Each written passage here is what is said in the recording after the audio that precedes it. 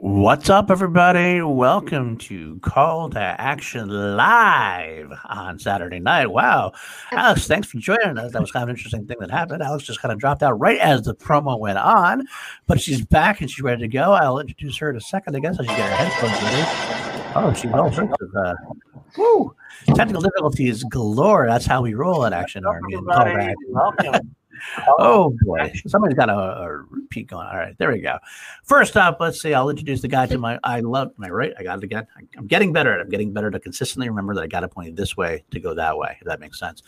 But the man with the hair that I love to admire, Natty Daddy. How are you, my friend? Paul, I am great, and let me tell you why. Because that son of a bitch, Dylan Camacho, isn't here, and I'm gonna have a great time. He did threaten to be here. I kind of was wondering if he's going to pop up, but no, looks like you gave him a little pop in the jaw. And he's down for the count. It looks like.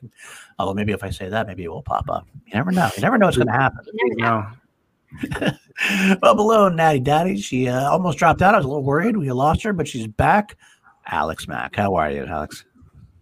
I'm that nice lady. Yeah, I couldn't hear anyone for a split second, so I was like, I don't, and I was like, I wasn't even touching the keyboard. I was like, what did I do? Let's be honest. It's almost like if you turn a computer on and off, sometimes that fixes a lot of problems. And then exit and come back. Maybe it'll work, but that's the old Fonz way, like you smack on the side of the tower. Sometimes that works for me. Exactly. It's just like working with like a TV remote. You're like. Magic. Mm-hmm. Nintendo days, you gotta blow the cartridge. Oh, one of the cartridge. Oh, those days. I'm old, I know. And down below me, we got our wonderful stats lady, Frankie Numbers. Be damned, we have the new Frankie Numbers. What I'm going to say, I'm always throwing out there, throwing right in there against them. So I want to see him come back at you someday. So I want to see a battle of stats. But Megs, how are you doing today? I'm doing wonderful. It's a little late for me, but always happy and always a joy to be hanging out with you guys. Look at that. You're so committed to us now. We're making you going to be here on more and more. No matter how late we go, we're going to keep you up later and later because that's how we roll. It was a good week. Our week, 4 matches. Tournament keeps rolling on. We got some teams tournament stuff we'll talk about today. Some storyline purposes we'll talk about as well. We did break down a few matches this week. We like to break them down again, at least a little bit more different people as we go into Call Live. So let's get right into it. The first match we had this week was Andreyko and Meyer. Now, what did you guys think going into this match? I always like to see what we thought going in versus what we had coming out of it. Personally, I was looking forward to this match. I did give the edge to Meyer. What did you guys think going in? Natty. I also had Meyer because I have him on my fantasy team and I needed him to win. It took me all of 3.5 minutes to bring out fantasy. But anyway. Which you're still losing. Was that? Which you're still losing, by the way. Paul, I am going to slap you through the screen. I swear to God. Anyway, I had Meyer winning regardless of my fantasy team because I think he's a more strategic player than Mark Andreyko. Mark Andreyko is very good. He's very knowledgeable. But Brendan Meyer has this grasp on the concept of the game that I think gives him a huge advantage. So I had him going all the way. Yeah, very much so. I mean, I remember talking to him in Spectacular. The guy had he had strategies for strategies. Like it was like left and right. Like he just talked more. He's actually a lot like Bateman. I remember they were talking a lot together as well. And they just all were talking different things they could do, concepts they could pull. It was pretty ridiculous how in depth some of his stuff went. So I always give him the edge as far as that goes. Now I know how in depth he works. So Alex, what did you think? I did going into it. I understood that Meyer, he just has like a lot of momentum right now, considering he is going to be playing against Corruption in just a few weeks, which is right around the corner, which is crazy to think. It's October. a few weeks. Oh, Yeah, he has a lot of momentum right now, after walking away from his match, being part of Shazam, obviously. But there's been a lot of question about how he is as a singles competitor. He's pretty great as teams, no question. But as a single player, we haven't really seen him show up, Sure. necessarily. So I honestly I did think that he had a lot of momentum and everything going into this match. So my heart said Meyer as much as I wanted Andrejko to win. good point. All right, Megs, what did you think on him? So kind of similar to Alex, in my heart I was more thinking Meyer just based on what we've seen from him in teams, but it could have easily gone either way because Andrejko is also a very solid player. So I didn't have super strong inclinations one way or the other, but just from pure fan, I was wanting to see Meyer come out with it. Well, that's what happened. We had Meyer. Wow, he just did his thing. 100% there. I mean, he did his thing. Both had great round one, obviously. Both great round one. Meg, you should talk about the stats. This is your stat sheet. I only talk about what you're not on. Go ahead, take your stat sheet and go with it. So essentially, we saw Meyer going 100% accuracy. However, in his second round, he did check down a multiple choice multiple times, which brought down his overall potential points earned. However, I don't necessarily fault him for that because it was more strategy, because going into that second round, he was already significantly high with being able to get a couple steals off of Andrejko by giving him movie release dates off of opponent's choice. Right. So I think if he had been in more of a dire straight situation, he might have been a little more aggressive with round two, but at that point, he didn't need to be. So I think he strategically played a very good game, even though potential points earned was not as high as his accuracy. Yeah. Speaking of someone who has him on fantasy, it did frustrate me a little that he checked down a multiple choice because I could have earned a lot more points, but I did think it was very smart of him. Yeah, smart. He knew he was in the lead. He knew he didn't need to go for that 2-pointer and risk Andrejko getting it. So I think it was very strategic that he went down to multiple choice. Oh, absolutely. Because when like Meg said, he got to give opponents move release dates to Andrejko. Once you had it up like that, why bother risking it? Just take the points that are in front of you and those extra points. And that's what happened at the end. It was too far of a hill for Andrejko to climb. So Andrejko hit his 2 and his 3, missed his 5, game over. That's all he did. I mean, that's pretty much where it went. I was surprised at how easy he made it look. He made it look kind of easy. He didn't feel like he was sweating at all. And Andrejko's a solid competitor. Now, granted, Andrejko hadn't been playing singles in a little bit. He had notoriously quit singles for a while, and supposedly it was Bateman being snarky at the awards that brought him back into it. Now that's what he keeps claiming. That's what he claims. That's what he says. That's true. We never know with him. Never know. He loves those grudge matches. He loves matches against Bibiani. He loves matches against Bateman. But yeah, so he's going to move on. Should we talk about who he's going to face next? Let's see. He faces the winner of Collins and Lon Harris. That's going to be a fun match to watch. Yes. Do you guys have a choice of who you want to see him face? I completely forgot that Meyer's not on my fantasy team anymore because I traded him away because I am terrified of Adam Collins.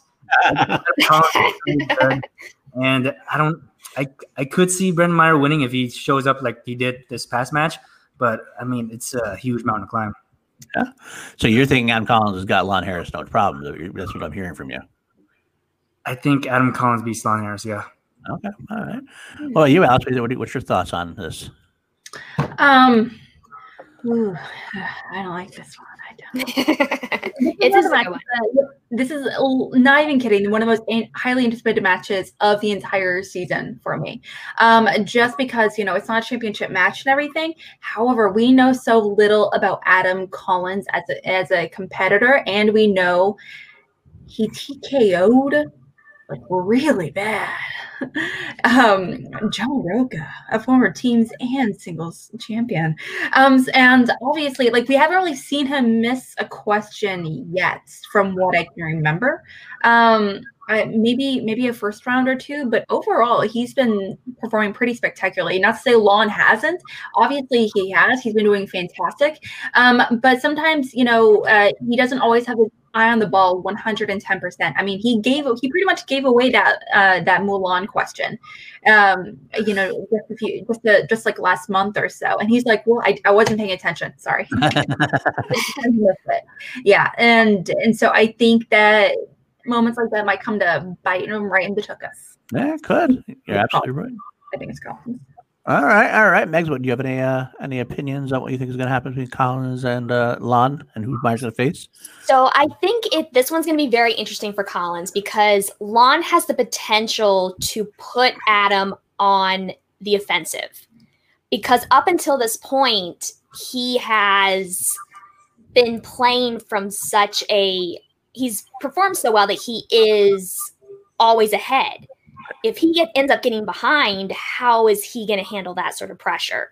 So I think this is going to be, I mean, I would have anticipated Rocha being a big test for him, but since he has passed that, Lon's the next person in line that could give him some problems and really test to see what is Collins going to do when he has to play from behind. That's and that's exactly what my opinion too. I want to see Collins get knocked in the mouth and make him like have to come back, face adversity, and have him come back. Does he fold like a cheap suit, or does he have the heart to keep going? I don't know. Either way, definitely not knocking him. So I don't know the end. No. He seemed like pretty cool as a cucumber when he was on Chill. He was talking about it, how he didn't have any. He just is able to hold his emotions, and you could tell versus Rocha the whole time he was very unflappable. Seemed like he was just kind of like. And he let it all out at the end. He kind of let it all out. Right. Like he'd won, really. But I want to see what he can do against some adversity. We'll see how it happens. But can Lon do that? Can Lon put him on his heels a little bit? I don't know. Lon's pretty, I don't want to say inconsistent. I don't know if inconsistent is the right word, but he always seems to, as far as in singles goes, he never quite live up to his potential. He's got this great knowledge base, but he never seems to quite get there. So hopefully, maybe I'd like to see it happen. I'd love to see a great match. I'd love to see what happens between these two. I can give in the edge to Collins right now, but that's still a small sample size for me, so it's hard to see what's going to happen. I'd like to see. Of course, going back on that, I love Lon's personality. Let's not forget the Schmoedown is just as much personality as characters as it is trivia. So just for that sake alone. Nothing against Collins personality-wise. I want to see more Delinquent all day. Anytime I can get the Delinquent on the screen, I'm happy and I'm loving it. So, well, and with that too, this will be the first time that Collins has been against someone with this strong of a character work. So, yeah, the strong intimidation of Rocha didn't phase him, but what's a out of control Delinquent going to do to him? Yeah, I'm probably brought up. He seems to think it won't bother him, and again, it might not. That's what everybody's going to say. What's he going to say? He's going to say, "Oh, yeah, it's going to bother me." Let Lon know and let him do it more. No way. But yeah, I don't think it will bother him because Lon's character is not the type who's like going to try to get in your head. He's not going to trash talk you. Lon's character is pretty chill, so I don't feel like that's going to affect him. But that's a lulling. Yeah, that lull you into a false sense of security, and then he comes up, and all of a sudden you realize you're down. Not only does it not intimidation factor, but just the idea if you're in a zone, and all of a sudden you're Lon's cracking jokes with Ellis, or cracking these jokes, and like they're funny as hell, and you start laughing, you kind of get out of your own rhythm because you're just like distracted a little bit. I don't know why, maybe. I don't know. Let's see what happens. Well, I mean, like, Lon Harris has like history. He's been very vocal about it. He said that, he, as much as he loved doing the professor when he did, but he said that being the professor and trying to focus on trivia as well was very difficult for him. He was thinking actively about his comebacks against the other competitor. He wasn't thinking about the trivia per se. He wasn't keeping track of his JTEs as efficiently as he should have. Right. And him trying to be funny and things like that wasn't really doing it well. That's why we didn't get the storylines that Christian initially planned for him to win. But he did win one or two, but that was it. But he did okay. He didn't do great. To really vouch for it. But the thing is, he's doing really, really well with this character. But I would be concerned, given his history, if character might distract him from succeeding or really hyper focusing when needed. Yeah, it could be. Already has this season. Collins in a corruption makeover, throw a leather jacket on that hippie. That's true. That's true. Well, and speaking of managers too, Lon also has Winston now in his corner, and he's been working with Paul Oyama. So you can't discount that as maybe part of the boost But you can see something as well. They work But really well the together. number one question is 110% Lon's fault. Oh, yeah. Yes. 100%. Oh yeah. He owned it. He owned it, and he was done. Yeah, exactly. And those things happen. We all have Down flubs to here. who's effective. Yeah. All right. Well, let's move on to the next match we had that week, which was Jader versus Tom. Now, again, this was definitely Tom was at least narratively wise was definitely. This is actually a question we're going to have there, Alex, about underdog versus favorites.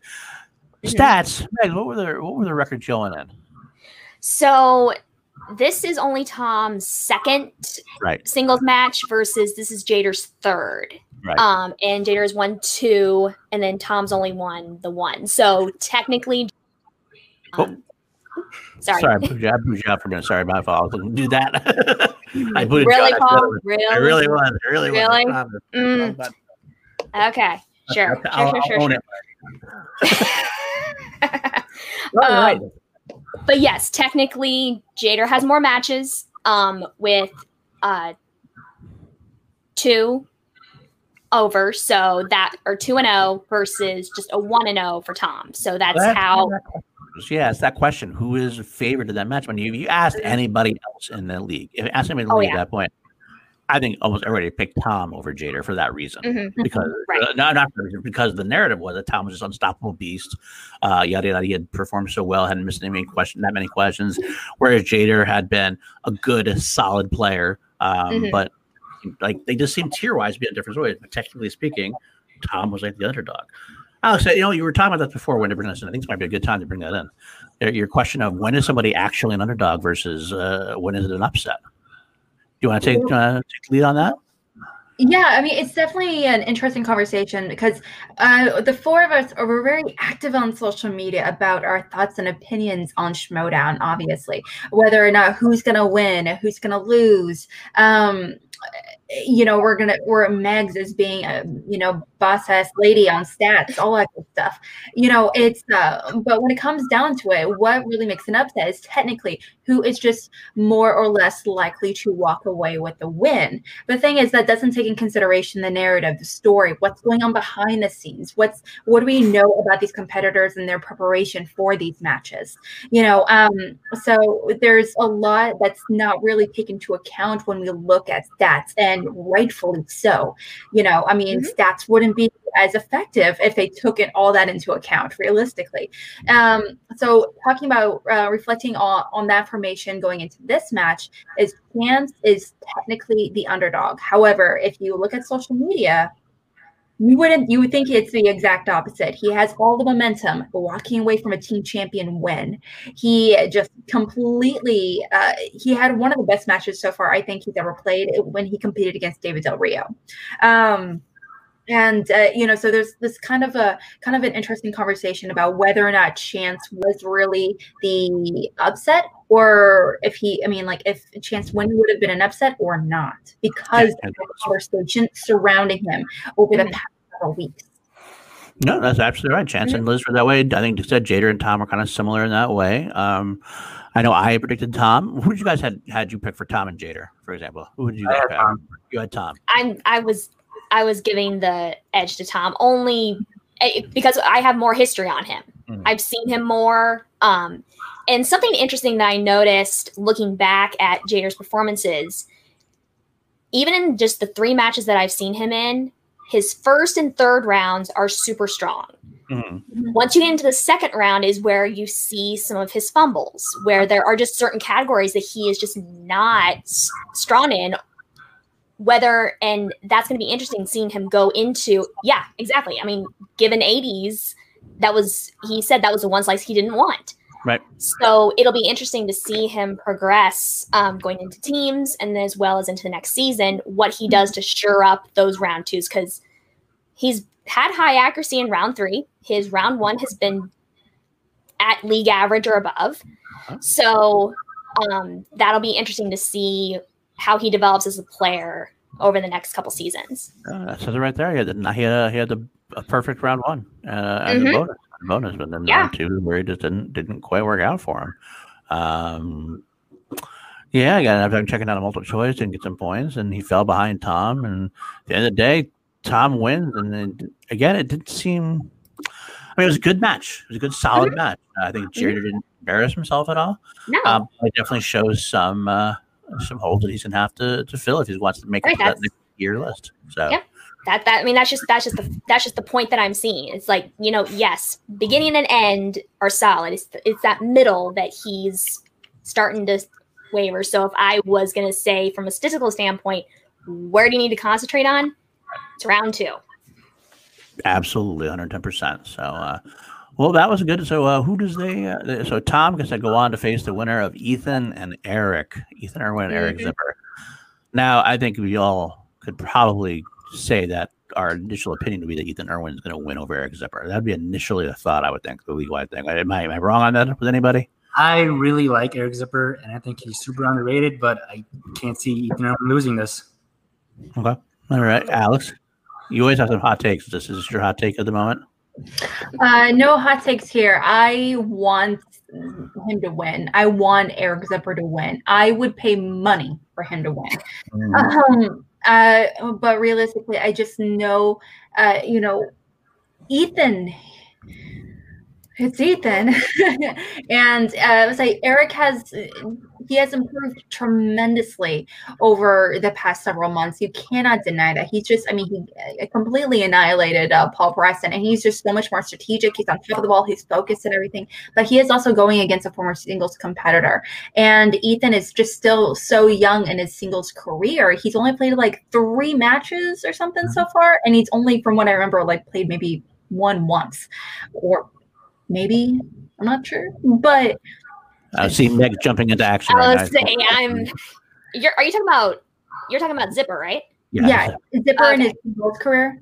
Yeah, I can only think of him in 2 or 3 singles matches. It's tough to remember because he does a lot of he's IG, he's on team. I'm not thinking of IG. Yeah, he definitely won the first round. Yeah, I know. From last season and this season, he's only been in 3 singles matches. Yeah. I'll say, unless he had a singles match somewhere in 2018 that I don't have in here, that's all I have for him is 3.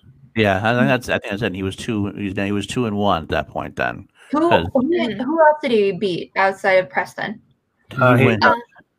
Let's see. Haley Fouch. Yeah, he went against Haley Fouch. He won the Haley in sudden death. Yeah. Right, I forgot about that. Okay. Stacey Howard took him to level and kind of he was really upset about after that loss because and that was that 5-pointer that I only know what I know. Right, what she doesn't know. Which is great. I love that. Oh man, I just in contender for match of the year or moment of the year because that was amazing.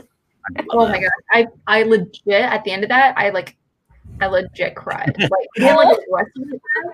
was just you can see Zipper. He is just everyone is crowding around him, and he's like, "Hey man, you did so good." And he's like, "I'm fine, guys, I'm good." Yeah. You saw because he tries actively so hard, and he's been very vocal about it. How trying to learn trivia to the intensity that he has is actively very, very difficult for him since it's not something he's accustomed to. He doesn't work in the industry or anything like Harry or Dan Murrell does. Yep. So it's something he has to actively work to combat. 110%. Right. I do think it's exactly the same way you guys do. I love Zipper. He's a friend of the show. Really, he's on a lot of those. He likes hanging out with us. He's a great person to talk to. But it is Ethan Irwin. I mean, Dan Murrell is scared of Ethan Irwin. If Dan Murrell is scared of you, then that's something to think about. It would definitely bring back the upset versus underdog thing. I think no matter what the records are, it doesn't even matter what the records would be. This would be an upset if Zipper beat Irwin. But I'm not going to predict that upset at all, even though there hasn't seemed to be a lot of upsets this year. Upset City is a thing, but this is not an upset city at all. This is going to be, if anything, KO County, maybe the other way around. I would be surprised if Irwin KO'd him. That's how much I respect Irwin at this point. If he rolls animation, he spins animation. That's the only problem that Irwin will have, I think, at this point. He's reminding us of when he came in as a rookie. That sophomore season was a little rough for him, but now he's back in his groove and he's reinvigorated himself. He's getting more of that strategy down, which was his downfall in a couple of those matches last season. So he's only going up from here, and that's intimidating. Yeah, if he puts his mind to it, I think working with Janine helped him a little bit. Now, if he works with Andrew Guy more, and maybe Andrew Guy's definitely more of a strategic player in his way, that'll help him a little bit develop that a little more. But yeah, I love Zipper. I don't want to. Right, absolutely. I'd love to see him win, but I don't. He's gone. It's gonna take a lot to go in his favor for that to happen. Yeah, he's gone a long way in a short amount of time, but he's not quite at that tier yet. I definitely don't think that Ethan Irwin's unbeatable. I think he's not without his weaknesses. Right. Zipper could conceivably win, but I think, let's say 8 out of 10 times, I think Ethan Irwin takes it. Right. Yeah. I do think Meg's just like put it so perfect where it's like there's a lot that's going to go on. Ethan's have to come in not on his game. He's going to have to he would have to maybe get opponent's choice or get a very big weakness, and on top of that he would have to maybe there would be a few steals involved, for Ethan to really kind of combine it. On top of that, we haven't really seen Ethan get anything below really like 7 in the first round. Not really. Yeah. So, and not to say that Eric won't get that. Obviously, it's just that we haven't really seen him play at that consistent level yet. Right. Yeah. Yeah. Irwin averages 7 in round 1. Yeah. So that's an average, and that's. But so either way, we all think Irwin's winning. So therefore, we're going to see Irwin versus Tom. Now, I think this might be the first time since his debut that Tom would be considered an underdog, I think, in this case, because I think that's a scary notion to see Tom facing Irwin. I don't know where we're going to see. This is going to be a setting match for Tom. This is he gets to see where he gets to stand, because, I mean, he like I said before, he's facing Jada Paramo, who is good, but not that top tier. He beat Tim Franco, who, again, great player, but never quite hit that top tier yet either. So this is Tom's first match singles-wise against one of the big boys, so to speak. Yeah. I still think I would have Irwin over Tom, but I think it's going to be very close. I think this is going to go down to the 5. I would be shocked to see it go to sudden death if that happened, like point-wise. Right. I don't know. What do you guys think about this? Do you have Tom or would you have Irwin? This is a Haas fight in SmackDown if I've ever seen one. This is a complete toss-up. Like it really goes down to round 2 and who gets the better categories in the wheel. I think if gun to my head, I would have to go Tom by a hair. Oh, okay. All right. Interesting point. Okay, Alice, what do you have to say? I love me my hot takes, but not this one. It's Earth. I almost whipped out the Earthen again. It's Irwin again. Tom's very vocal about it. He likes participating in Schmodown, but he's not going to study. He's not going to do all that stuff. He's not looking up strengths, weaknesses, and everything to really give himself the edge. If he knows it, he knows it. If he doesn't, oh well, whatever. He's going to move on. But he doesn't. I don't think he really puts as much love into Schmodown as Ethan does, because Ethan is very vocal about it, especially this season. He's like, everyone thinks that I'm just like hanging out and chilling. No, I'm studying. I'm doing research. I'm watching your old matches. I'm preparing. And I think that's why he's going to walk away with a big win. All right. Meg, what do you got to say? This one is a toss-up. Again, I think it's going to come down. It's going to come down to the wheel. Yeah. Because I see them both being very solid in round 1. I see them both being solid in round 3. What's the wheel going to do to them? And that's going to be what sets the tone for that match. Well, Mark, maybe you can tell me if I'm wrong or not, but I'll type in, didn't the Looney Bin beat Time Machine, correct? Time Machine beat the Looney Bin. They beat the Looney Bin. It was a close match. Okay. It ended up being 32-31 Looney Bin. Okay. And actually, Irwin Tom ended up with a perfect round and a bonus, and Ethan only got 6 points that game. Oh, okay. So they were only 6 points. Only 6 points. But they were pretty. I mean, the only reason that I think Looney Bin won is because they had 1 point up on Time Machine going out of round 1, and they were in sync the rest of the game. Interesting. I do think that that Ethan has that big hole that he's never really quite filled with the animation. He's never quite gotten there. It's better better than it was. but Better than it was, but it's still a hole. Whereas I don't know if Tom has any specific big holes. That's what I was going to bring up. not really.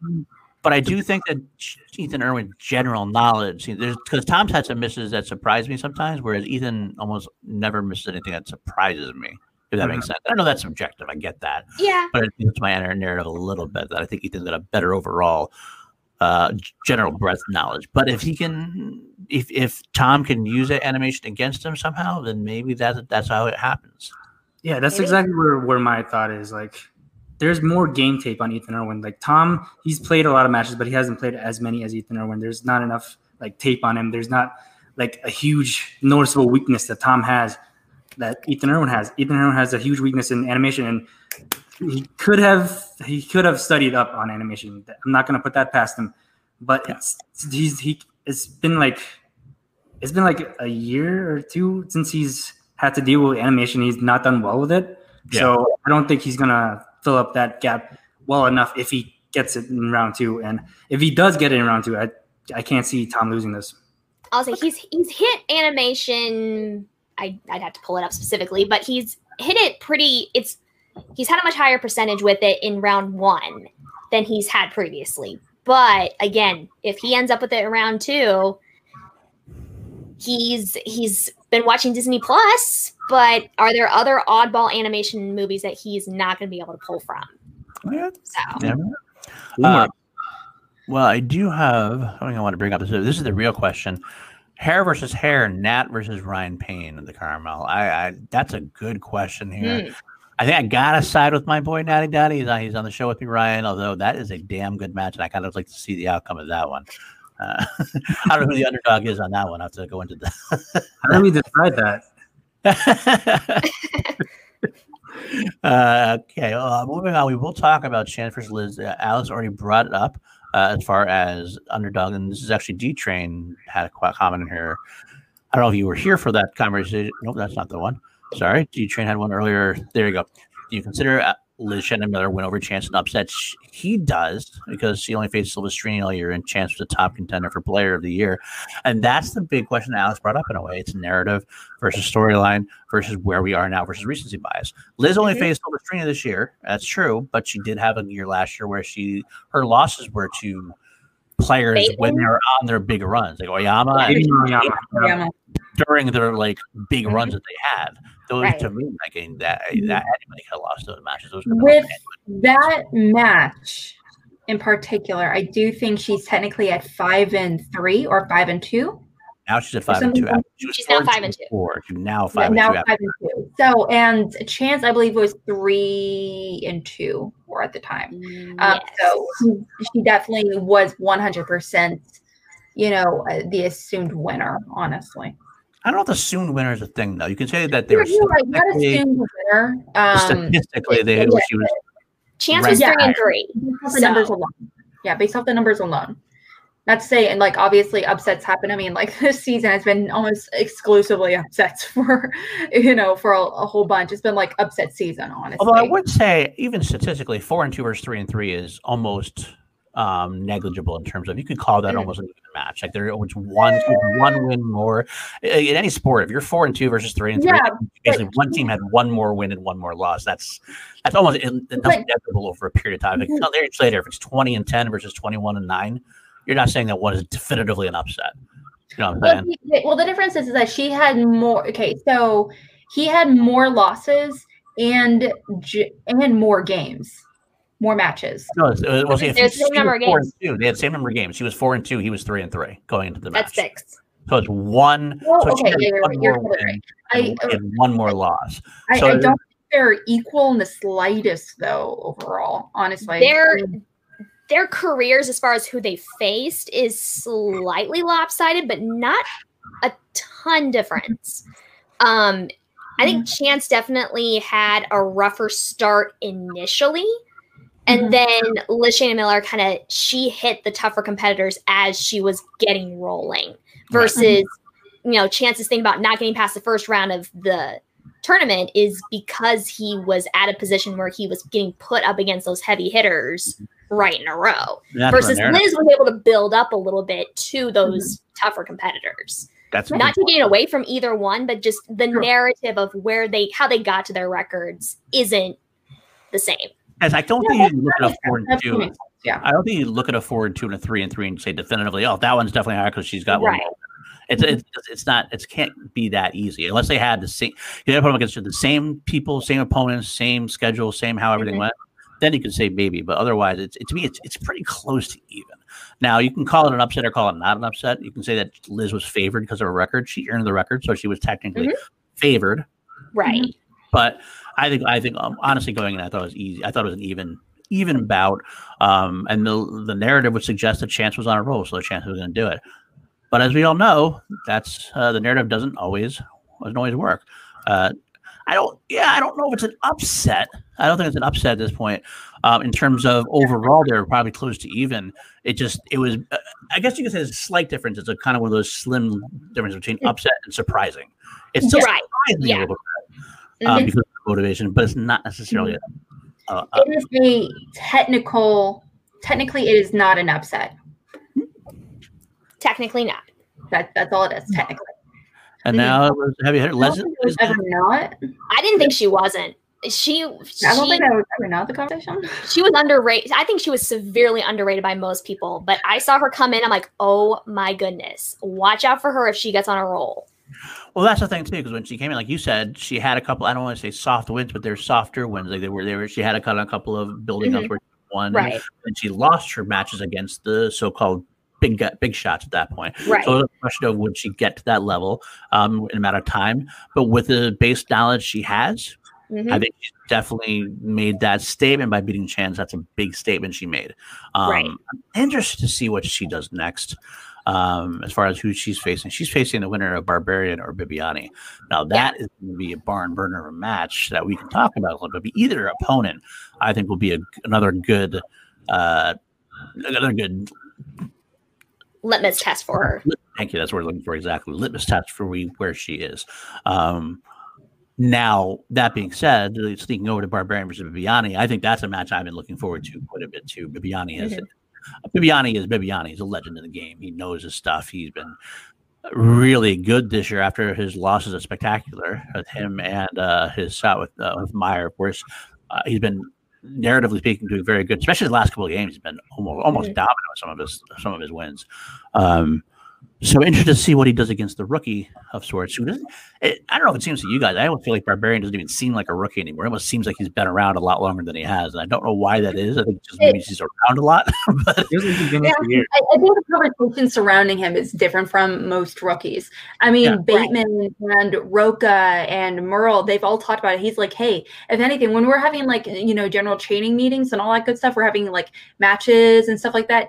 He's the one that's helping us out. He's the one putting together the questions in his head and helping us trying to correctly assess challenges and technicalities, things like that. And they're just very vocal about it, that these Schmoedown vets are like, this guy's helping us out. We need him. Honestly, that's why I think that he's going to be the number 1 draft pick for number 1 or number 2 draft pick for Finstock. Possibly. Very interesting. Very interesting. Outside of it, like if he has like if he has like a belt or someone like on his team that sells a belt or something like that, that's one thing. But if he doesn't, and if he's going in with, after having, I do think he's like one of the core competitors that he's like, I have to keep 110%. So you think Finstock is going to keep Barbarian? Is what you're saying? I especially considering he's the reason why he's like, hey, I'm more comfortable taking on rookies, taking more competitors that I'm not super comfortable with, because I have Barbarian here to help me train and help me prep them appropriately. That's why. Okay, well, I think we will save the conversation for that. I think we want to talk about, after we're done with the match, we're talking about Bateman's actions and stuff, and that's going to lead into a little discussion on next year in Finstock Stock Exchange. So I like your comment. We'll save the rest of that conversation till after that, as far as that goes. But you're not wrong at all. I think it's definitely a possibility. Although storyline wise, also there's little things in the gears sometimes too. But you're right about everything else. As far as, I mean, he made a mark in singles. He even threw his hat in the Intergeekdom ring on a very short notice and did well. He did well in IG, lost to a chance. Lost the winner in a contested match, which had some level of controversy. I know he wants to face Chance again in Intergeekdom, so I would love to see next year. I mean, honestly, I could see Bibiani being in both. Not Bibiani. I'm sorry, Barbarian being in both leagues. But at the end of the day, Bibiani is a big litmus test for him at this part of where he is in the singles. He has the knowledge definitively. He seems to have a good handle on the gameplay. But Bibiani is a beast, no pun intended. I mean, he really is a beast. So I think at this point, I gotta say Bibiani is the favorite. He's definitely got the more tenure. He's definitely got the motivation, the momentum, just as much as Barbarian had, if anything. And maybe Barbarian was a little sidetracked with the IG for a little bit. So I'm going to give this match to Bibiani. But I think it's going to be a close one. It's going to be Barbarian. I would not be shocked if Barbarian upset him. But I'm going Bibs. Yeah, I'm also going Bibs. I feel like it's damn near impossible to be good at Intergeekdom and singles and teams, like to go all the way in the tournament. I mean, because we've seen Mike be good at singles and Chance be good at singles, but they're both eliminated from the tournament. So I feel like that split focus is going to really cost them, especially when you're up against a player the caliber of Bibiani. Agreed. Alice, what do you got on this one? I'm kind of a similar route as you, Paul. I really wouldn't be surprised if Barbarian were to somehow walk away with the win. And I love me an upset. I love me a big surprise. I love just being surprised.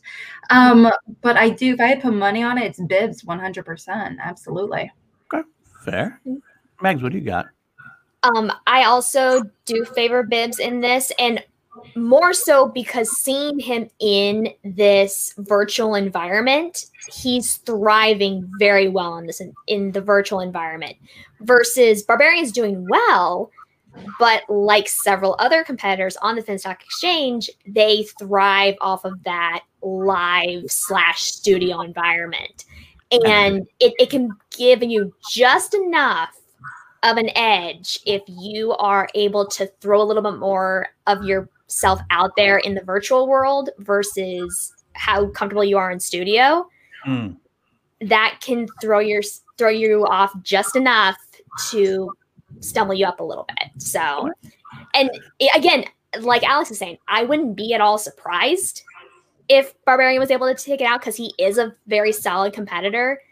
But based on what I'm seeing so far and based on kind of the confidence I'm seeing Bibiani have in this environment, I'm going to give him the edge on it.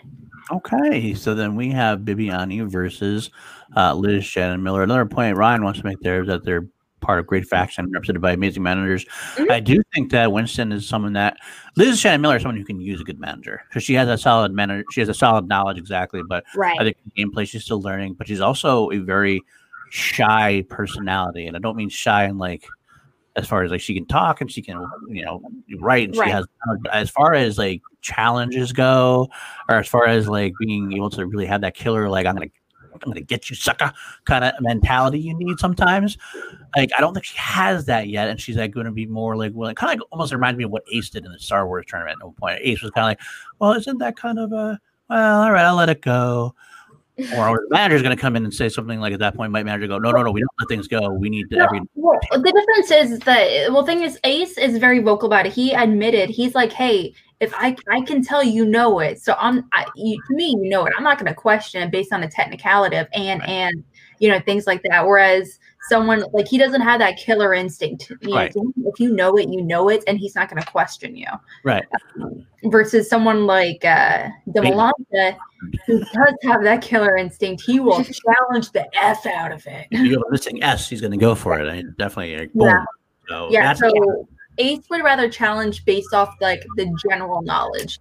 The Alex wants to challenge you on the hardcore specifics of the knowledge. So it's just So very- would Liz Shannon Miller do that? So I don't know if Liz Shannon Miller would do that. I almost feel like she's too nice in a way. Maybe that's an act. Maybe that's something that she hasn't shown yet and had an opportunity to show yet. But I'd like to see if she would, and if she wouldn't, maybe managing Tamina Winston, a manager, could help her in that way, in that fashion. I think she's just really liking having a support system around her just as much as having a manager to kind of hype her up as well. Because she has said multiple times, like, she loves the camaraderie that she has within Swag. And, you know, Winston's always going to be a hype man for you. That's just how he is. And it's been amazing to watch. Mm-hmm. But I think a lot of her confidence has come from knowing that she has people in her corner to help. Makes sense. Yeah.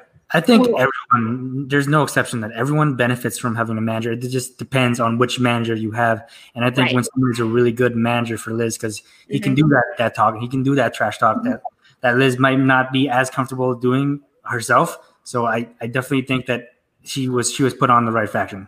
Yeah, absolutely. I do think that really speaks to how well Winston is he's definitely one of the best. To me, he's probably going to get, I'm like 80% sure he's going to walk away with a big manager of the year award this season. Honestly, that can change. It's I think a lot of it is recency bias. Like towards the end of the season, that's when the big, awards campaigns start coming out, obviously.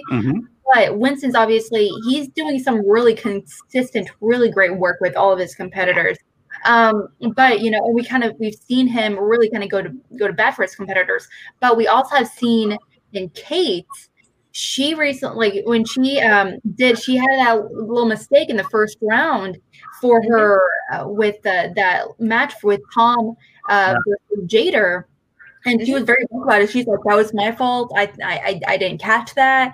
I didn't catch the potential challenge. It was like the question about who directed Sin City. Yeah, Sin City. Thank you. And it was Rudy Rodriguez. And Tom was like, put down all three directors.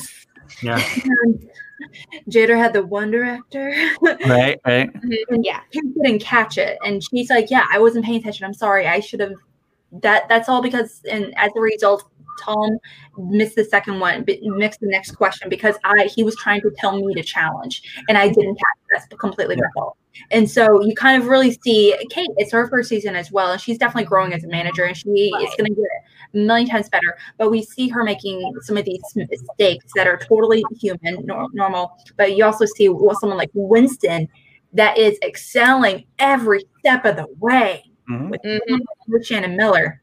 Oh, perfect. Absolutely. Ryan says she's underappreciated, and that's interesting. That many managers have shown to own their mistakes like Kate did. That's another aspect. That's very true. She has said that she does that because she wants to take the heat. She wants to take everything away from her players. She doesn't want her players to take any heat, so she's happy to take it all. She's mentioned that. That is a good aspect. I think all the managers have some things going for them. Different personality types, different ways to attack things. They both have some pros and some cons. But you're right, Winston's definitely been one of the more complete managers I think we've seen all year. Shannon Barney is another one who comes to mind as someone who's been pretty complete as far as that goes. As I know, as far as definitely a mouthpiece, definitely getting in someone's head, and definitely I know the corruption studies a lot as well, so it's a good three-way for that as well. So I think Shannon Barney is definitely a contender at this point for manager of the year as well. But yeah. I think Kate would be in the conversation more. And I mean, this is by basis of how this game runs and how people perceive managers.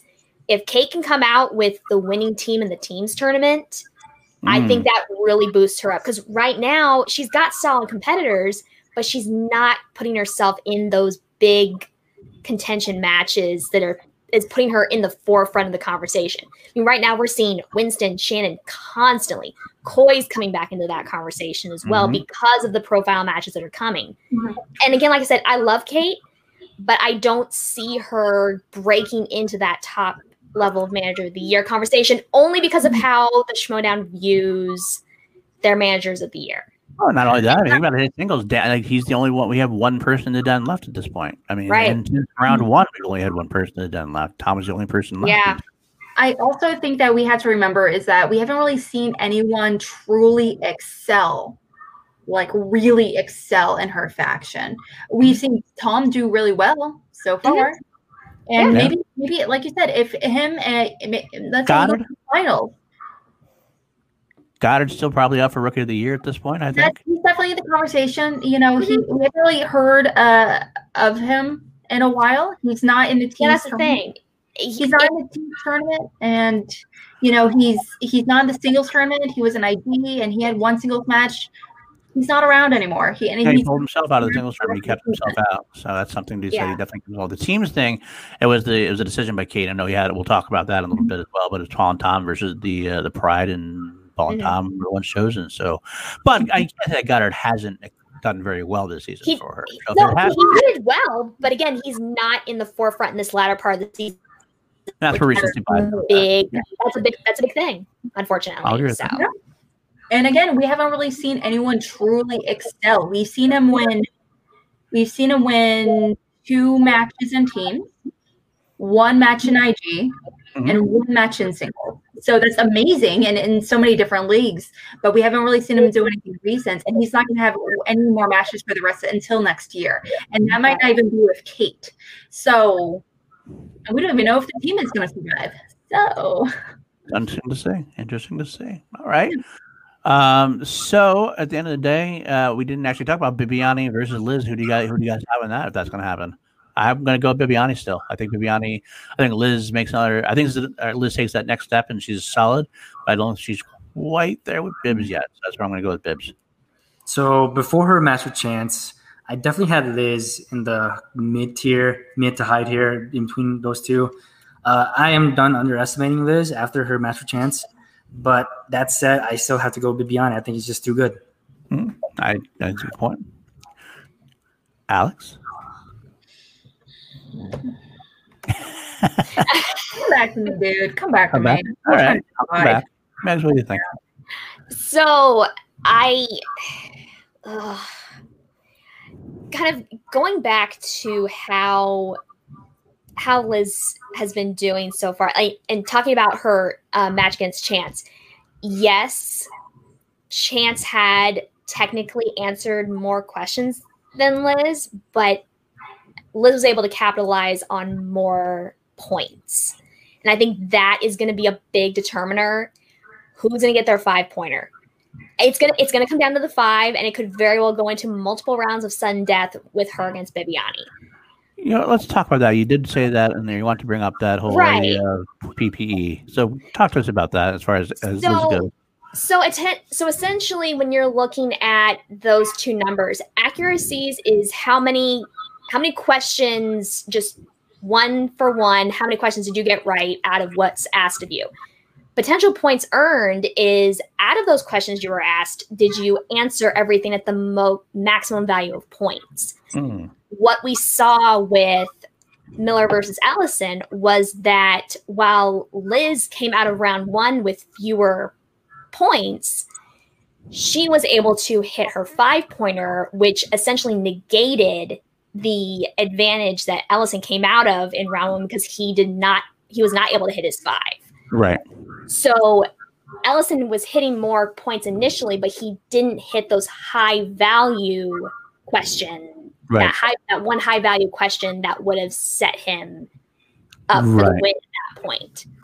So 5-pointers are really the big thing as far as PPE goes. If you can get a 5-pointer, that can help negate a lot of things you didn't get earlier in the game, is what you're saying. Correct. Yes. Depending on, and that also depends on how your round 2 pans out. But yes, if all things are even in round 2, if you miss only, say, 2 questions in round 1, but you hit your 5 and your opponent doesn't, you're still going to win the match, because even though technically your opponent hit more from an accuracy standpoint, you were able to get more points based on the value of questions that you were able to answer, which is a very, very interesting conversation. And I could write an entire paper thesis on this. I want to see it in my own depth. That would be my doctoral dissertation.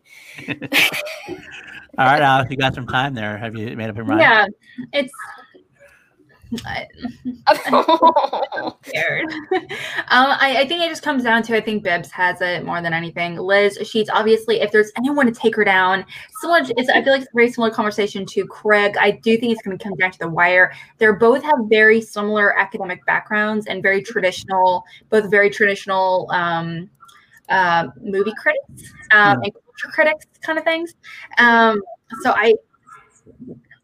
I do think Bibbs has. I think he just has more core knowledge at the end of the day. Fair enough. Very well good. All right. Let's move on to the final match of the week. It's Mark Riley versus Perry Nemiroff. This to me was one I was looking very much forward to, not necessarily as a barn burner match, but to see where these players stood. Perry had took out Mike Kalinowski, and that I feel was definitely a shock to most people.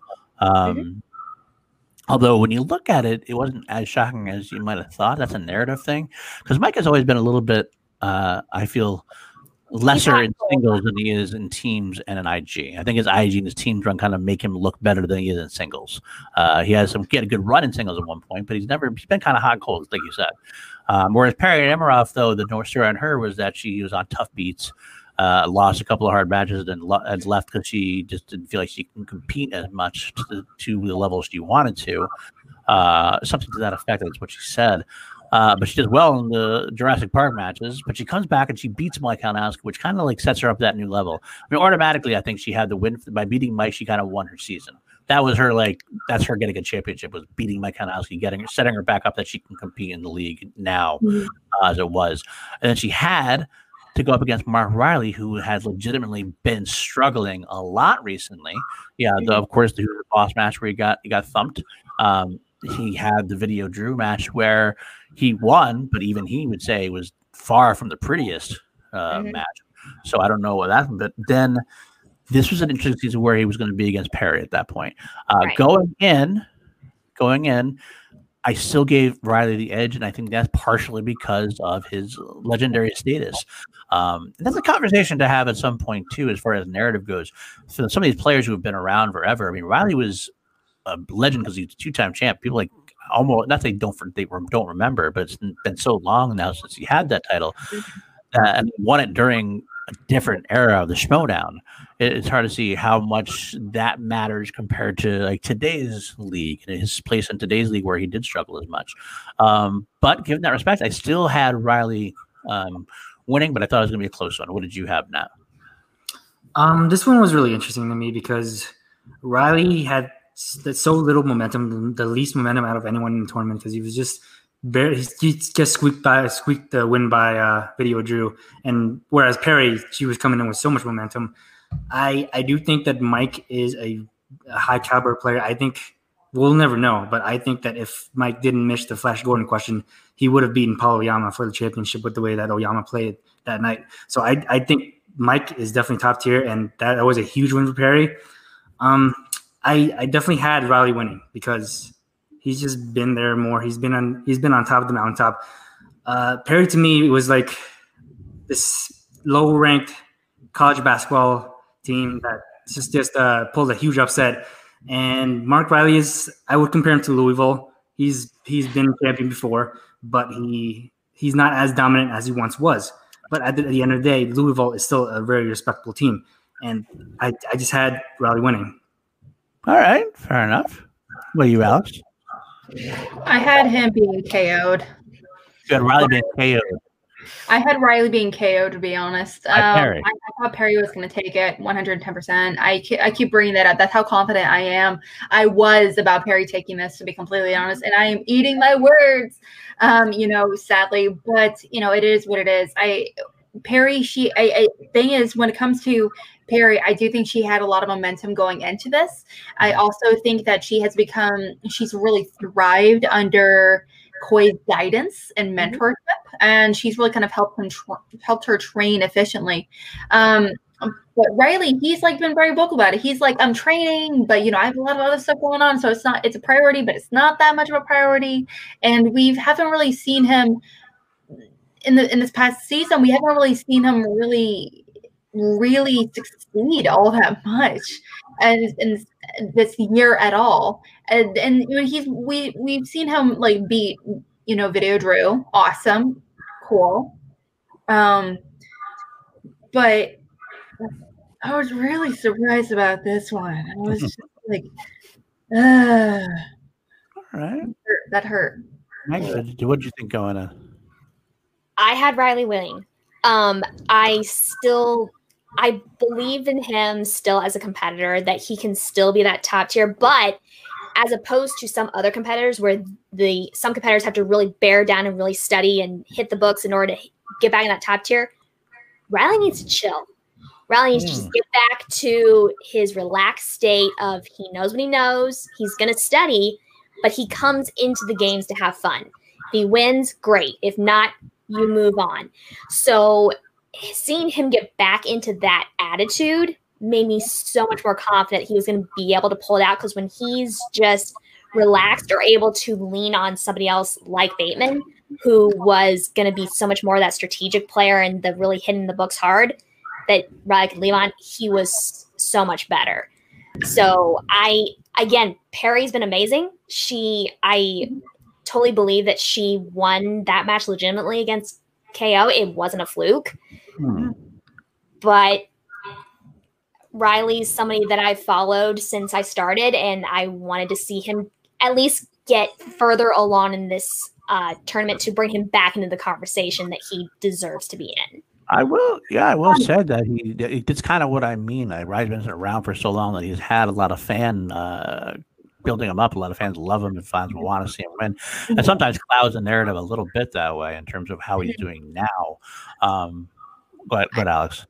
Well, I just do want to mention, I do think that, I mean, his performance was actually also in part to Perry being Perry, because they are friends. They work together. There is that. I mean, Riley's not at any point trying to pull his character. He's not trying to be a cleaner heel situation or anything along those lines. He's not trying to be this cool guy with the leather jacket and everything. He was just like there hanging out in his office, and he's just like drinking his little boba tea or whatever. and I felt like that really translated well. Like you said, when he is just chill and he's hanging out, he's great. When he's like, but when he's he gets too wrapped up into it, he will get hung up and everything. It's very hot and cold, and you don't know what he's gonna get. But I think knowing that he was going against Perry, he just felt so comfortable, and he was just hanging out. And so I felt like knowing that who he was going up against, not because of a record or anything, but just because he's just there with a friend, a genuine friend. That was one of the real big reasons why he walked away with the win as well. Yeah, absolutely. I'll add on to that as well. It's exactly what you said. Is when he is chill and he's not getting into his head, which is something that he tends to do. He gets into his own head. And he starts missing questions at round one. He starts fighting him off, and he kind of tends to struggle a little bit. But this match shows exactly that, because he was chill and cool as a cucumber, and he had probably his best singles match in years. Yeah, it was one of his best singles matches in a long, long time. I mean, he did beat Janine earlier in the year, and he did beat Video Drew, but this was like a different kind of thing where he kind of came out. He did a 7 out of 8 in round one. He just had the one miss. Round two, he got sports and was able to. He checked out a multiple choice twice, but he navigated it well, though. Yeah, navigated very well. For not necessarily his top choice, he navigated it like the veteran that he is. Especially considering that Perry ran through Dwayne Johnson. Oh, yes. I mean, nothing against her game whatsoever. She just... I consider her a very solid singles competitor at this point. Mm-hmm. Not to mention, it's the Dwayne The Rock Johnson. That's a very new slice this season. Mm-hmm. And so obviously we didn't really know. It's so much like Nora Ephron or SNL. It was for a minute. It was very... we weren't as competitors weren't sure how to feel about a lot of these new slices and whether or not they should choose them if they land on them, just because they don't know what to expect at all. Right. Honestly, Perry went with it. She knew what was happening. When she's got it, she's like, I want to do this, and she chose it, and bam, went through it like a knife through hot butter. Also, hot knife through butter. Considering her job, she's even mentioned. Dwayne and I are like cool. We're like buds. I hung out with them when I went to Hawaii for like Jumanji, The Next Level, and I went to the promo for yes. and Rampage, and so you see her in a bunch of interviews with The Rock. So it's like there's that obvious recognition there. Oh yeah, absolutely. Yeah, and I'll say with that, you have to research the people you're going to interview. So it makes sense that she has done the research already. Intense Almost research. like a Yeah, job. absolutely. But then again, that's what it is. So Perry has a great match, and Riley still beats her by being just a little more solid in round 3, and that's all it took.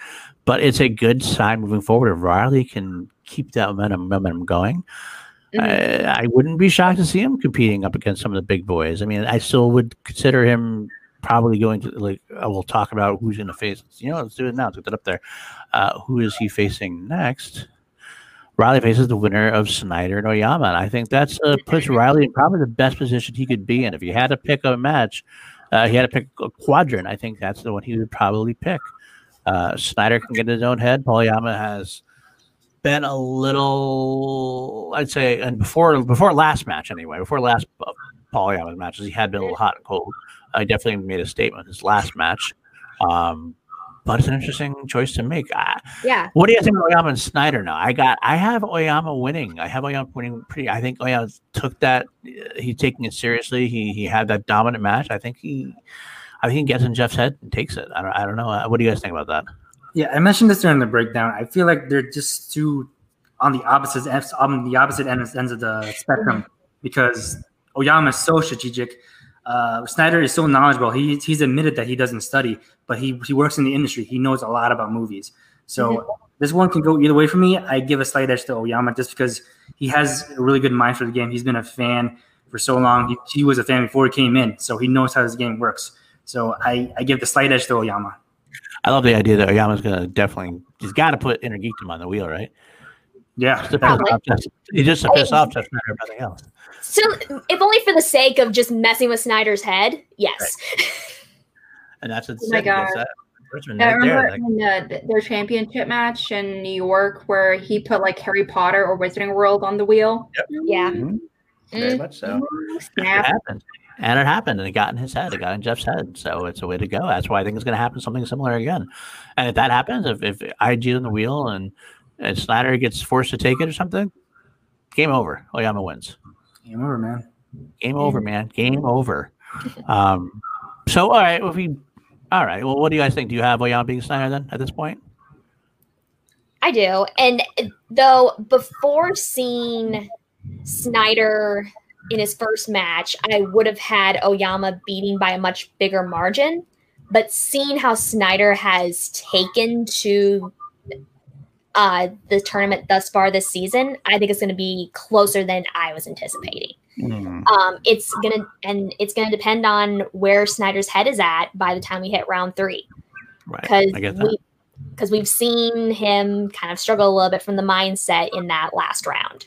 Right. So, but Oyama can be that same way too. So I just give more the strategic advantage to Oyama at this point. Makes sense. To put himself in a better position going into round 3. What do you got for us, Alex? What do you have an idea on this one? She looks like she's got an interesting thought. I thought all my thoughts were interesting, Mags. I'd say about extra interesting. I really can't. I feel very divided because they're both wonderful competitors. I do want to give the edge over to Oyama because he is. I think being with Lon, succeeding in team have really perked him up as far as his intensity. Kind of reminded him where his killer instinct was, and I would love for him to succeed more and more in the singles tournament. I do think that we haven't really seen him succeed in singles outside of since last year. And I don't want anyone to think, oh, of course he beat Marisol because she's a rookie. Like, not to say that she's not a great competitor. Obviously she was, but I mean, like, it was her second match ever going up against a former singles champion. So it's like, we could have had another upset like Collins and Roga, but it's likeliness. That doesn't happen very often. So hard to beat somebody when they go perfect. That's right. That's the thing. That's true. Marisol wasn't perfect though. Yeah, she also very clearly had a lot of gaps in her knowledge from the get-go. Adam, we haven't really seen that yet. Yeah, that's true. It's very true. Yeah, he's like Collins is like the new Oyama. Just putting that out there. But I do say Snyder, he doesn't study. He's a Kramer, and I don't think that's going to really work in this tournament anymore. So then we got Oyama versus and Riley then at that point, and that's going to be a very interesting match as well. Is what Riley are we going to get? Are we going to get the Riley that's chill? Or are we going to get the Riley that's not so chill? Oyama is not the intimidator anymore. He's not trying to be the cocky heel anymore. He's been more of a low key kind of guy who's coming in and being nice, and maybe that works actually to Riley's advantage potentially. If I had to pick one right now, I think I'd lean Oyama just because I think he's got a more solid knowledgeable base than Riley does as far as overall goes. Oyama knows things he shouldn't know. That's what Bateman has always said, and I kind of agree with that. He just knows all these things that he at 22 or whatever he is, maybe 23 now, whatever. He just knows things he shouldn't know. So that being said, unless it goes specifically for Riley, I think we're on round 2, and I'm not even sure what that is. I'm not even sure what the weakness for Oyama would be per se. Then I think Oyama's going to take this one as well. What do you guys have to say about that?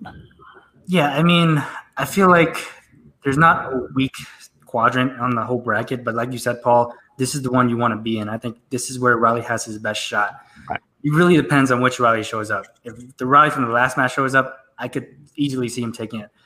But I think more often than not, I think Paul Oyama pulls through. Do you have one for this one, Alex? Where I know I'm putting pressure on you. You seem like you're just like very unknown right now. It's 110% Oyama. And you don't have a lot of respect for Riley at this point, do you? No, as far as game play. I'm sorry. Riley, he's fantastic. It's just like he's a very at this point. It feels like he's just much more of a casual competitor compared to Oyama, which is not a bad thing. I just want to point that out there. Is just Oyama. He is just so aggressive in the way he plays. He has that killer instinct, and Riley, he's thriving in these kind of casual with the being a casual competitor, and that's awesome. And if that's going to work for you, keep it, do it. And I think that also comes down to the wheel again. He did definitely obviously beat Perry. Riley did, but let's face it, a lot had to go wrong for Perry in order for her honestly to lose as well, I think. And I do think kind of similarly, I do think that a lot of would have to go wrong for Oyama in order for Riley to win. I would say I don't know if I agree with you about Perry. The only thing that happened for Perry, honestly, was her missing her 5. I mean, she missed her 2 her 5. She missed her. She didn't do great in the round 1 as well. She did fine. She got like what 5 points? 6. 6-pointer in there. Yeah, it was 6. She only missed 1 less than Riley at that point, so it's not too bad. She blew through round 2 because she missed her 3 and her 5. That's tough. 3 and 5. That's what I was originally thinking. But. Yeah, that's right. So I mean, I but I get your point. But I think Riley, I think a lot will have to go right for Riley to win. I would agree with that. That would have to go right for Riley, and that's the case. I think Oyama, and even if things will get him a little bit, I think he has that kind of knowledge. So I'll lean Oyama. So, Megs, what do you think? So if I'm thinking of, because I'm pulling for Riley to win, I would almost rather see him go against Snyder. But if it's going to end up being Oyama, it's going to be a rough road for him to be able to pull it out. Only because of, the same things that Alex is saying, just the way that Oyama approaches the game more favors him in this era of the Schmoedown. I agree with that. But I mean, I am so much, I am not 110% saying Oyama because I am such a big fan of Riley. So I can't, I think it will be very tough for him to pull it out, but I am pulling for him to be able to do it.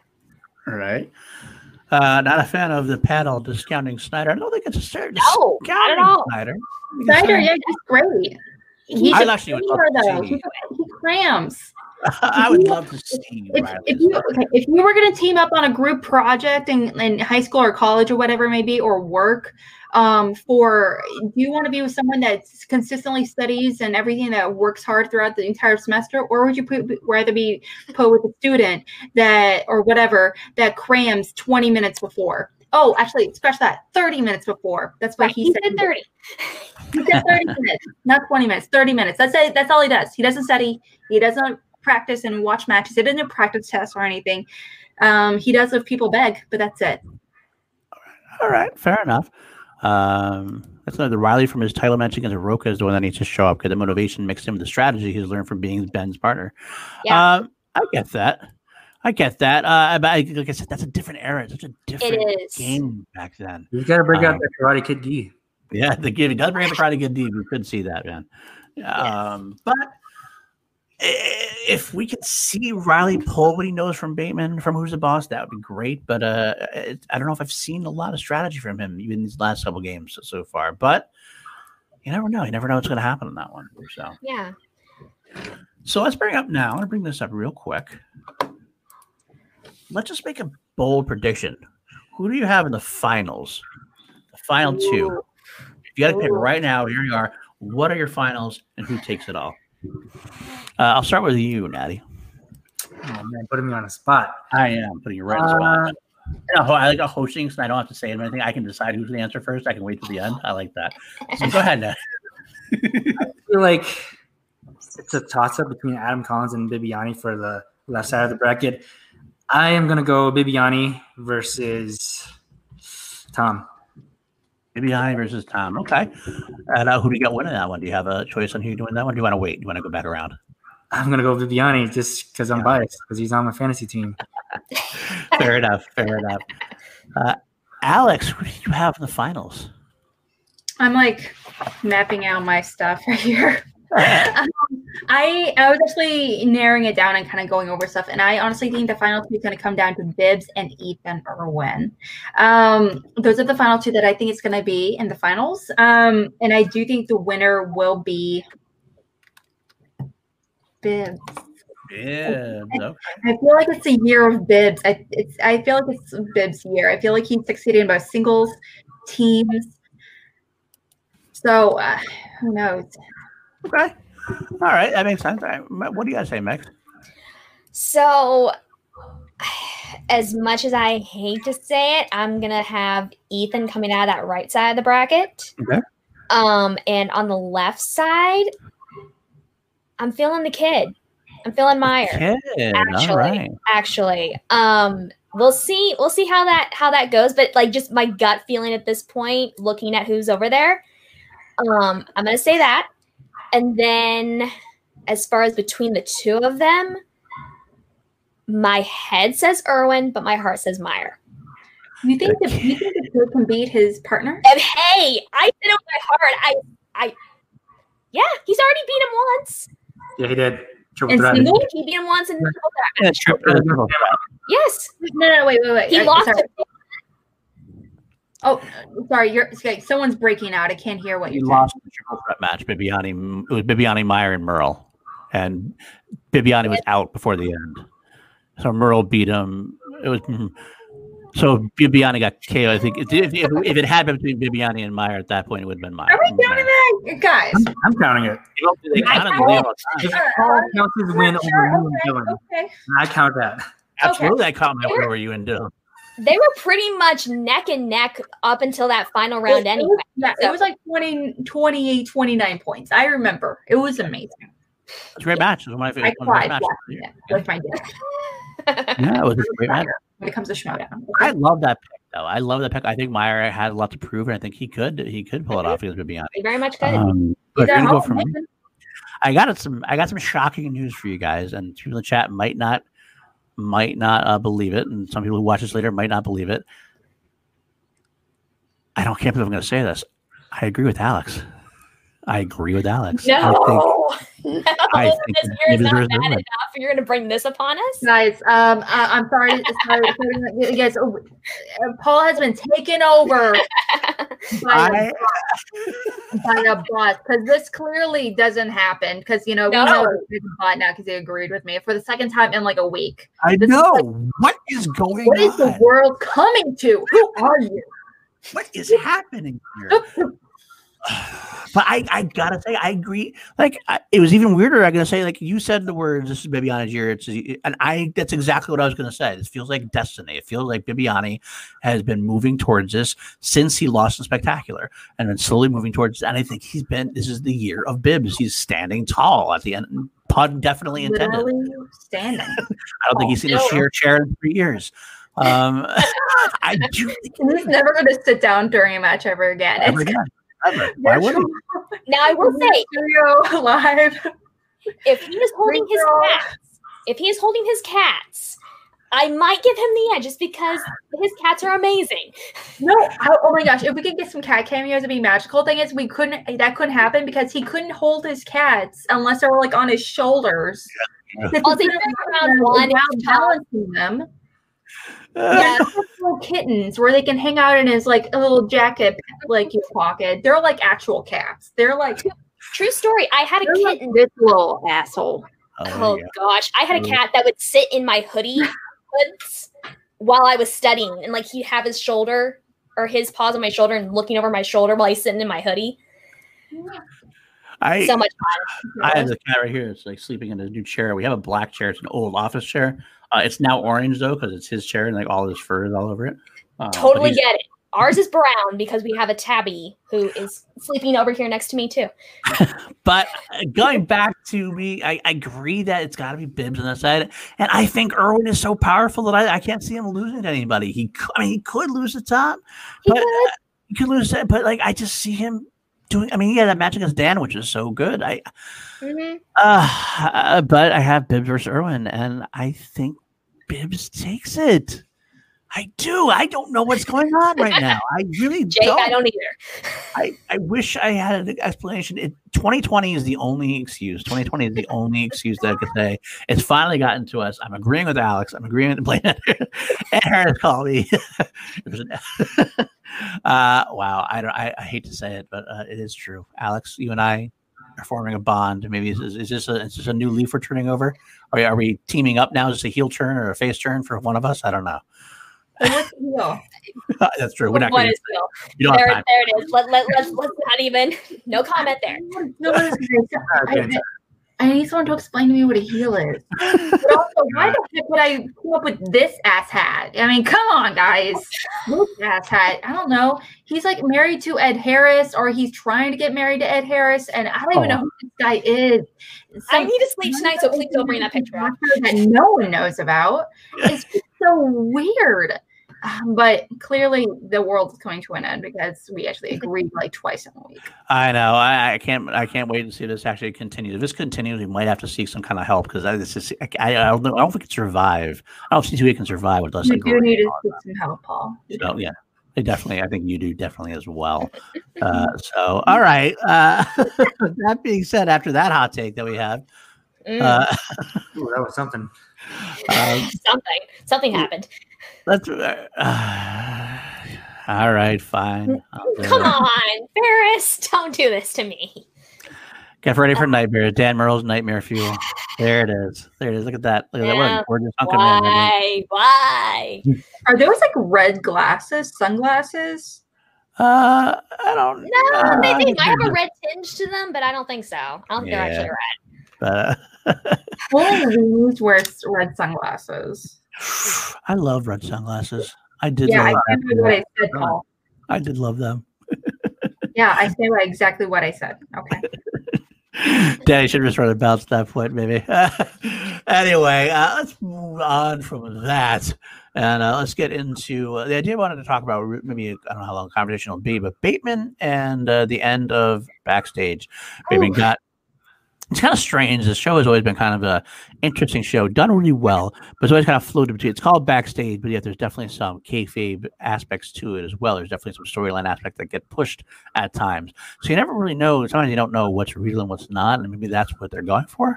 But it's shifted over time, too. Over time. That's true. Thanks, Hannah. That's not true, but I love what you're saying there. We'll never do that.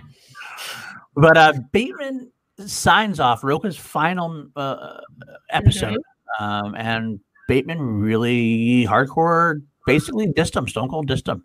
Like I said, he turned this whole, took that step back towards heeldom, which I'm happy for. I love the fact. I want to see heel Bateman. You guys would love it. So I mean, Bateman was always heel. I don't buy any of this tweener bullshit. He tried though to be a face. That's he made an effort. we all know why Nat's hair is so big, right? It's so full of Shimoda secrets. Is that what it is? He's Schmoenati? Are you Schmoenati now? No, it's not Shimoda. Because it's so full of Shimoda secrets. Schmo booty. Ferris, I'm gonna have somebody time you out real quick. We're gonna be timed out. Time him out. Oh, Oh, that's an interesting pick. I do love me some Sam Elliott. Yeah, he's been timed out. I just abuse my power, and I love it. But the great thing about Bateman heel aspect, first of all, not only does it take a step back in that general direction of everything we want to see on this podcast, which was the reuniting of Team Action, which would make us all very, very happy. But I think it's interesting to more note the backstage aspect of it. You got Bateman coming as heel, and he's been teaming up with Rachel Cushing as a face, because I don't think I could ever see Rachel being a heel. So it's going to make for an interesting dynamic. Are you guys looking forward to this with backstage with these two together? What do you think? I feel like I'm definitely going to be making an active effort to watch more personally, just because I do love Rachel Cushing. I think she's an amazing personality. We rarely get to see her on SCN all that much. And, you know, the Schmoedown backstage, I would like watching it, but it was just so Vince Stock Exchange focused and purposefully so. And I get why. And obviously Rocha and Ben are both really great TV show hosts or really great personalities and interviewers. But at the end of the day, I would love the focus shift to someone also that doesn't have a bias going into it. Someone like Rachel, we could say, oh, she's biased, you know, for the usual suspects, but technically she's not affiliated. And so we can't really make that assessment already. We can't make that judgment going in. It's funny you say that. I mean, she's technically not, but I mean, she was on the Action Guys. She kind of fully admitted it, because I know that somebody, I forget what was said. She said, because someone actually mentioned it on screen that Rachel was the one helping him from Usual Suspects. It's almost like partially canon now in a way. Like she kind of made reference on the Action Guys saying it was kind of canon now because it was mentioned. So I don't know. It's like she more. I think it was when she made herself available to anyone, but inevitably she was mostly helping Usual Suspects competitors because they're in her fiance's sphere. Right. So I think just by proximity, she's going to be helping Usual Suspects more because they feel more accessible. Makes sense. Makes sense to me. And not necessarily of any fault of her own. It's just how it's worked out. Well, fair enough. She's also kind of mentioned that, you know, she loves helping out with the competitors when she can, but realistically she works full time. She has a very active schedule, you know, being a TV editor and everything. So she doesn't have the time to really actively put in the time or effort to be a real like a regular scheduled advisor, like someone like Grace could or Jay could, hypothetically. But also he's mentioned that, she is helping, you know, when she can, but it's kind of like being the cool auntie or the cool uncle. You stuff the kids with sugar, you know, like when you're babysitting them, but at the end you always give them back. Right. Yeah, I agree with that. Nat, anything you want to add to that conversation? So I don't really follow backstage as much as I should. I really want to, but like you're saying, like there's a possibility that Rachel's going to come back and team up with Ben. Is that what you're saying? No, Ben and Rachel are going to be on the backstage together now. They're hosting backstage. Oh, right. I've seen people talk about like how the lines are blurred between, is this kayfabe, is this a work or a shoot? Like, is he actually like mad about all this?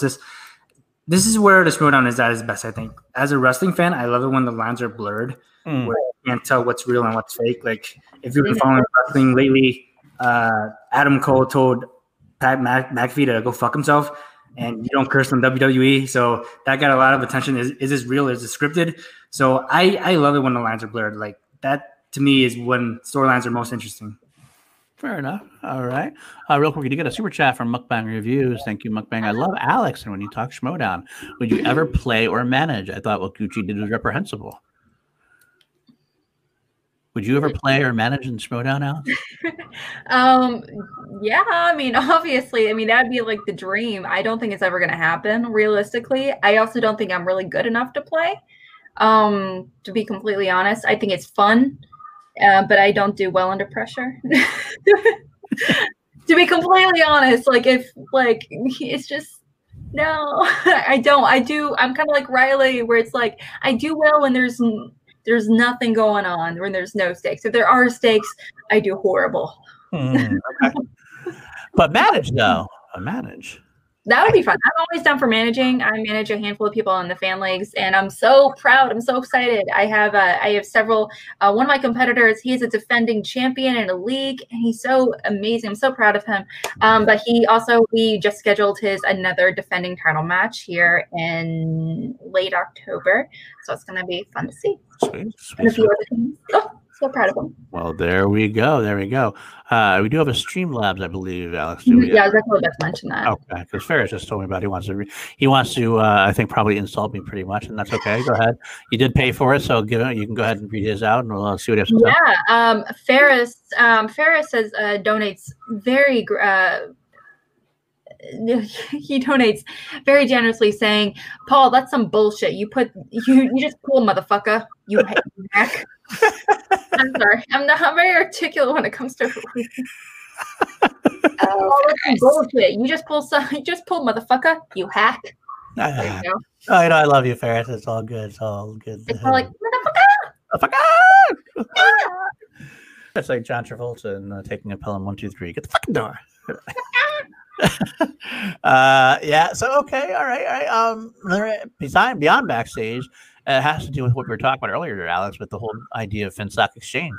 I don't know who's going to be on this team next year in a way, because we have a lot of different potentials. Obviously, John Roca is not thrilled to always be working under Gucci. We have Ben Bateman, who now apparently will not work for Gucci again. He kind of made that pretty clear, unless things change the next couple months. Interestingly enough, Ben even threw Riley under the bus a little bit after the match. And he really did not throw the Barbarian under the bus. He actually almost made it seem like he brought him over with him. Right. So if Ben's not going to make it on the FinStock Exchange, you were projecting that Barbarian would be kept. Maybe he's not kept either, because maybe Barbarian and Ben are going to strike out on their own. I mean, I don't know who's going to be left at the end of the season.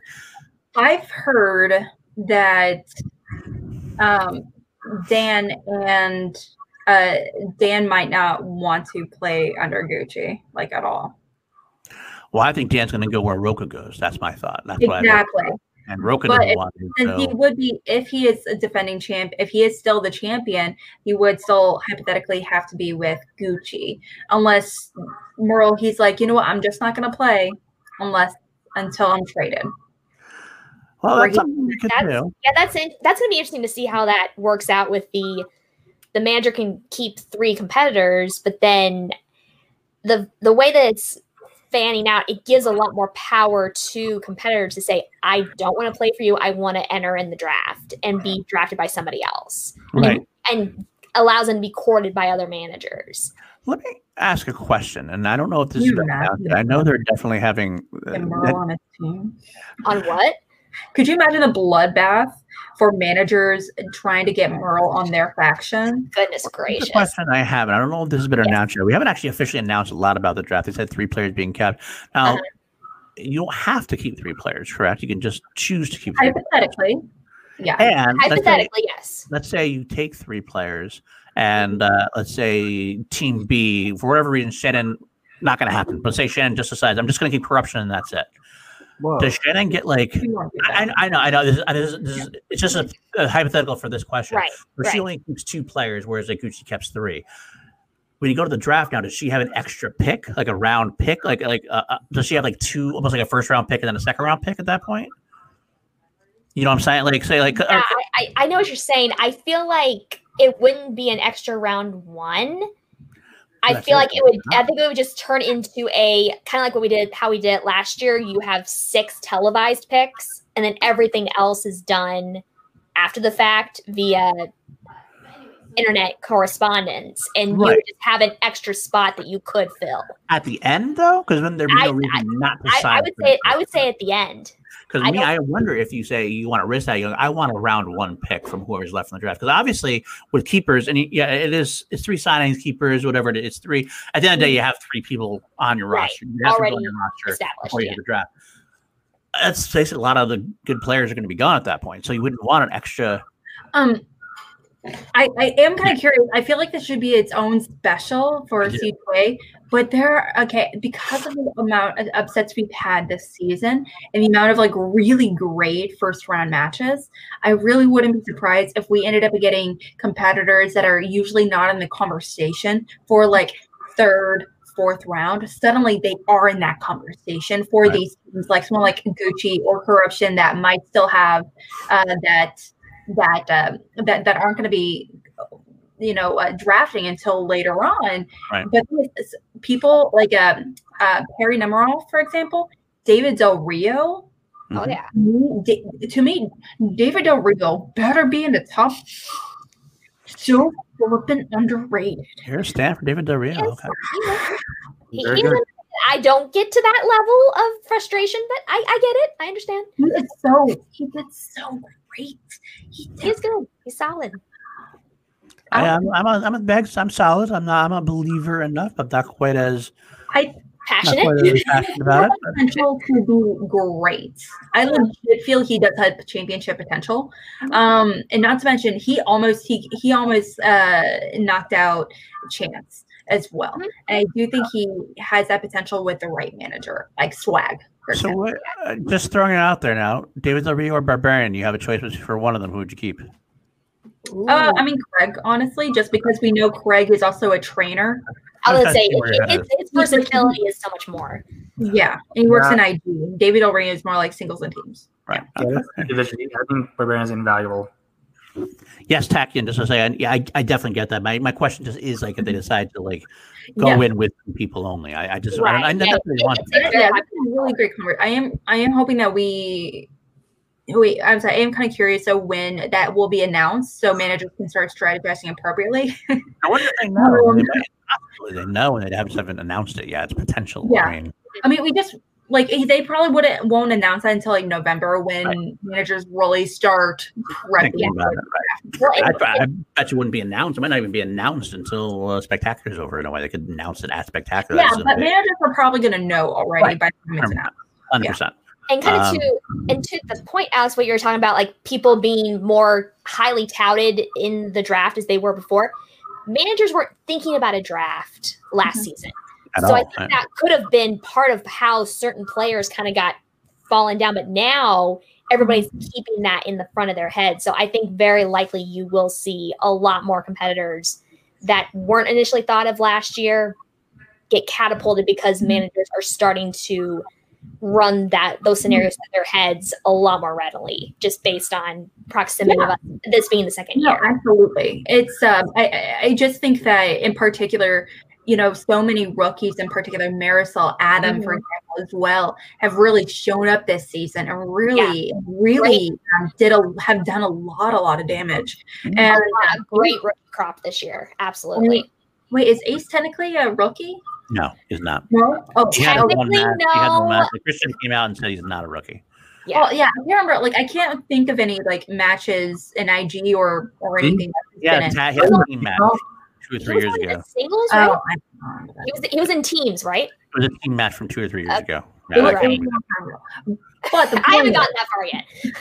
Yeah, I mean the point is, I mean, that we're getting a lot of upsets, a lot of competitors that we're not as familiar with that are really doing a lot of great work this season. So, we can talk about how amazing a lot of the veterans, the Bibs, their Ethans, and the Rokas and everything, how great they are and how quickly they're going to get shoveled up really quick.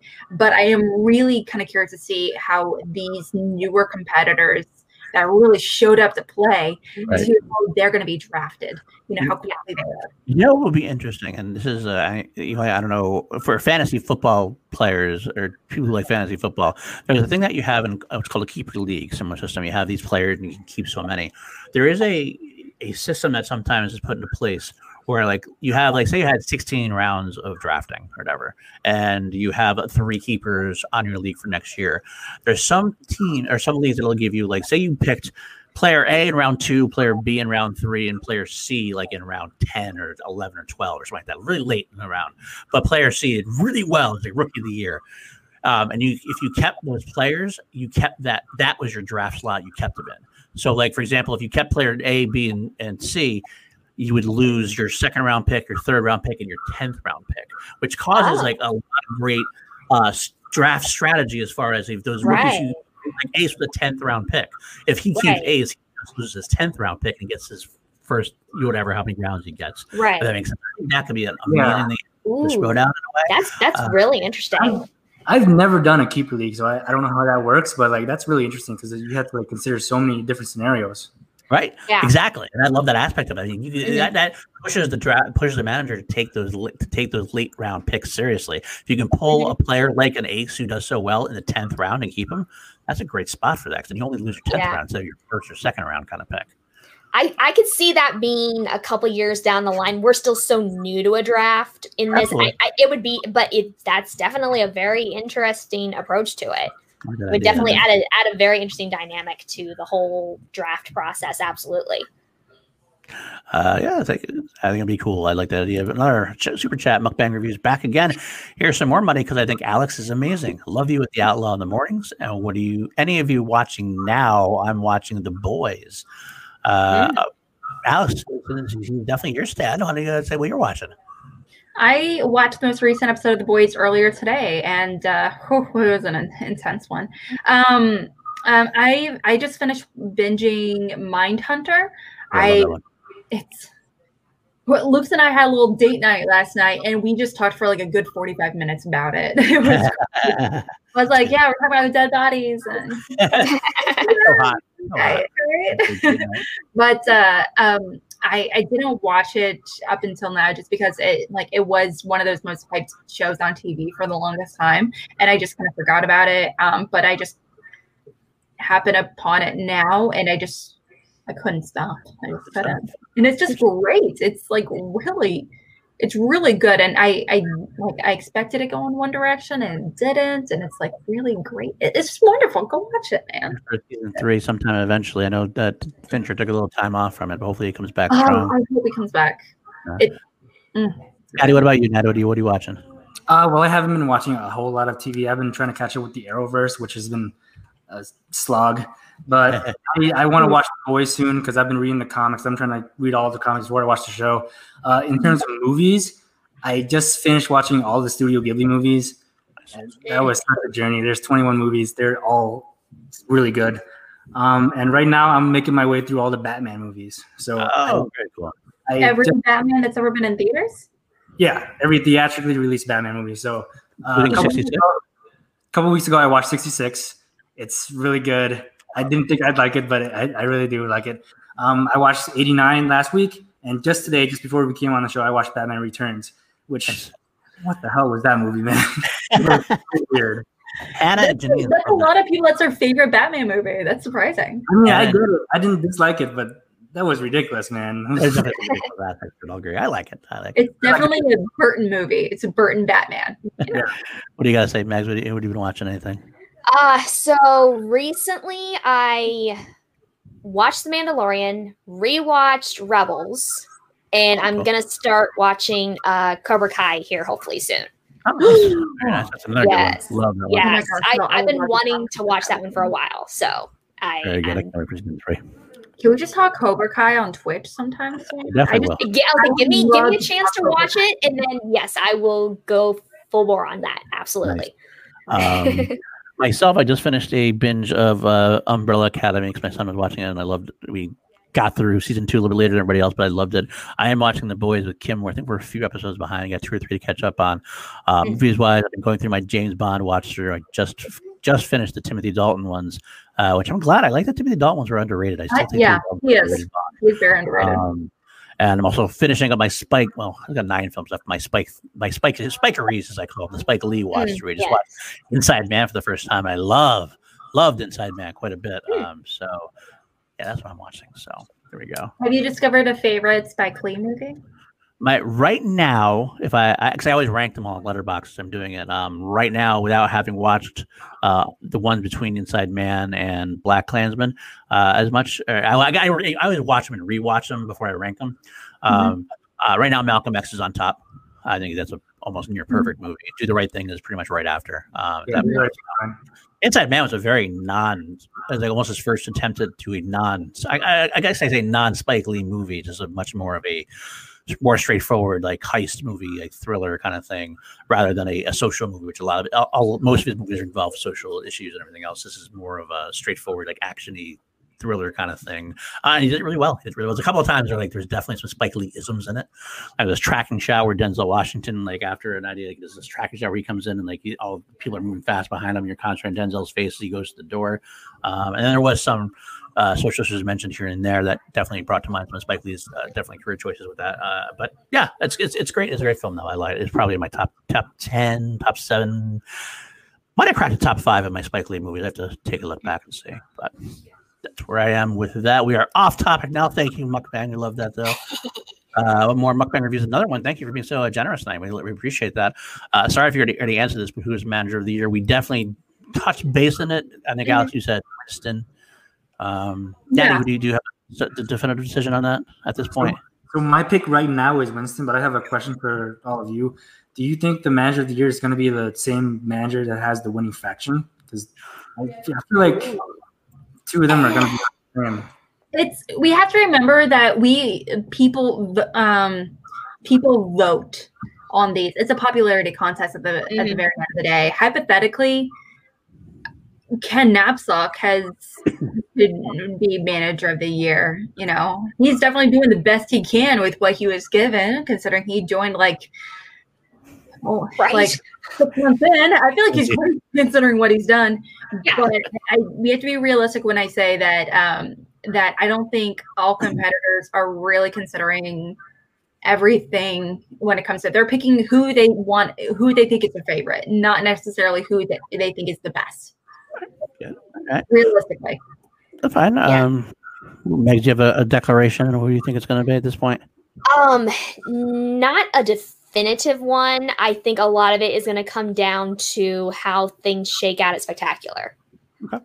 Fair enough. That tends to, in recent years, that's been a big deciding factor. Especially like because last year Kaiser was really big in the running leading up into Spectacular, and then some with how things shook out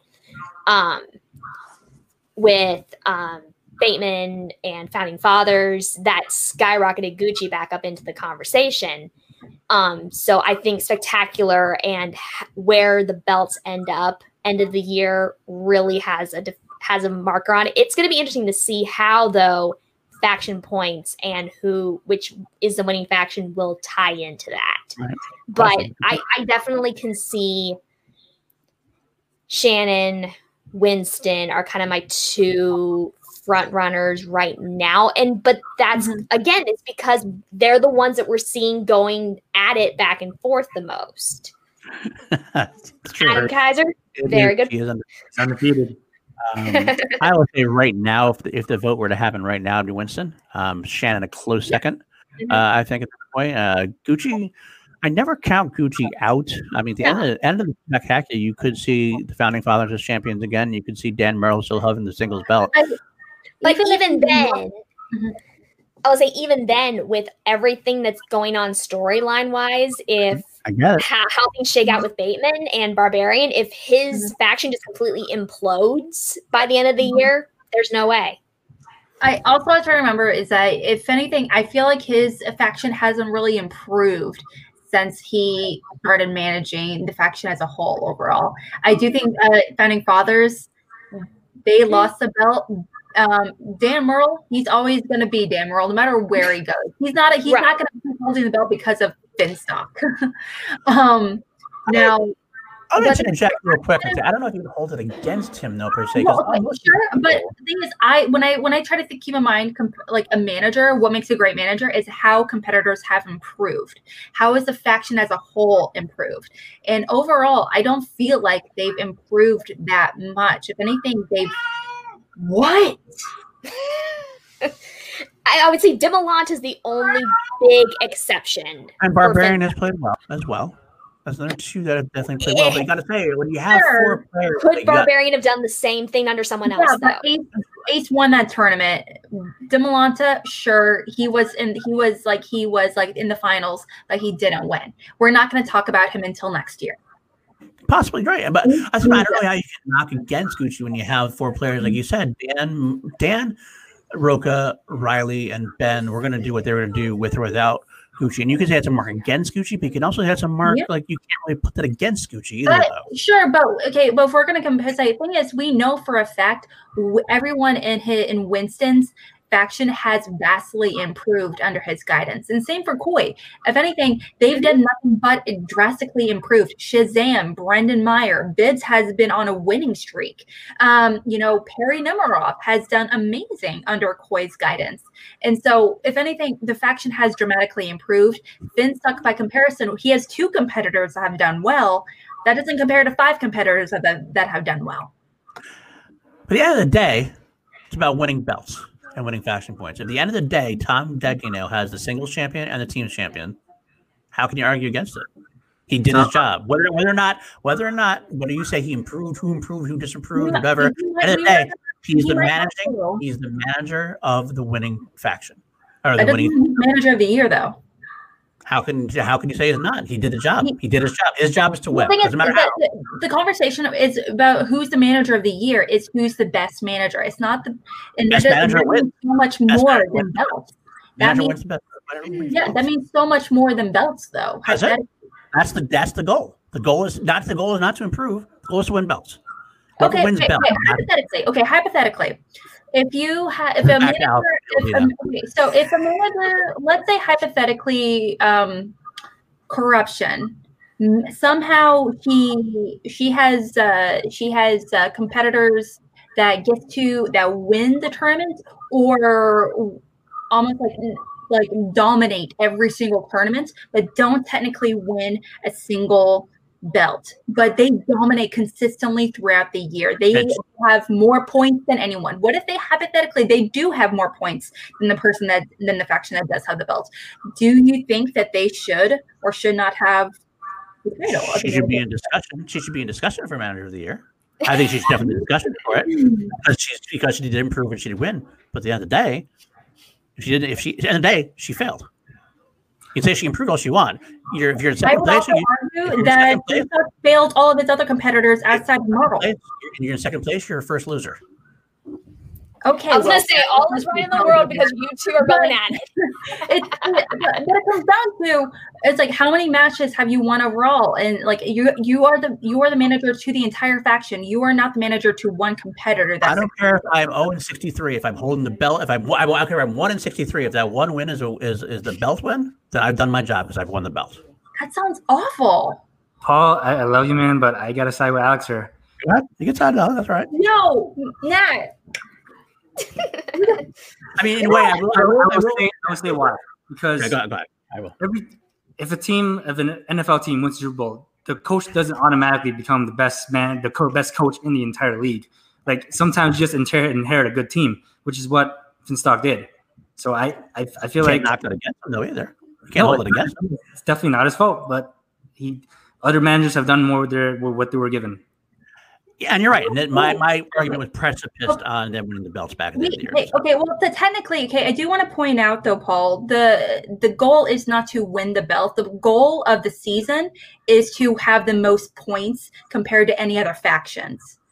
And that's what I was have the belts and still have a losing faction. I was going to interrupt that. That's actually what I was going to say. I understand that is that thing. But here's the problem with that aspect of it. You start arguing that aspect of it, and that's about. Well, of course, the other teams are going to win more points that way because they have more matches in terms of they have more tournaments. Because you have champions that can't be in tournaments. Yeah. Can't be the champion. Can't be in the tournament now. You should really focus You should focus on your other competitors to kick Tookus. But if you lose with those as well. And I think Barbarian did a great job in the tournament. I think Barbarian did a great job with what he did. I think that the only person who could say failed him or whatever, or he failed with was Emily Rose Jacobson. I mean, Sabrina.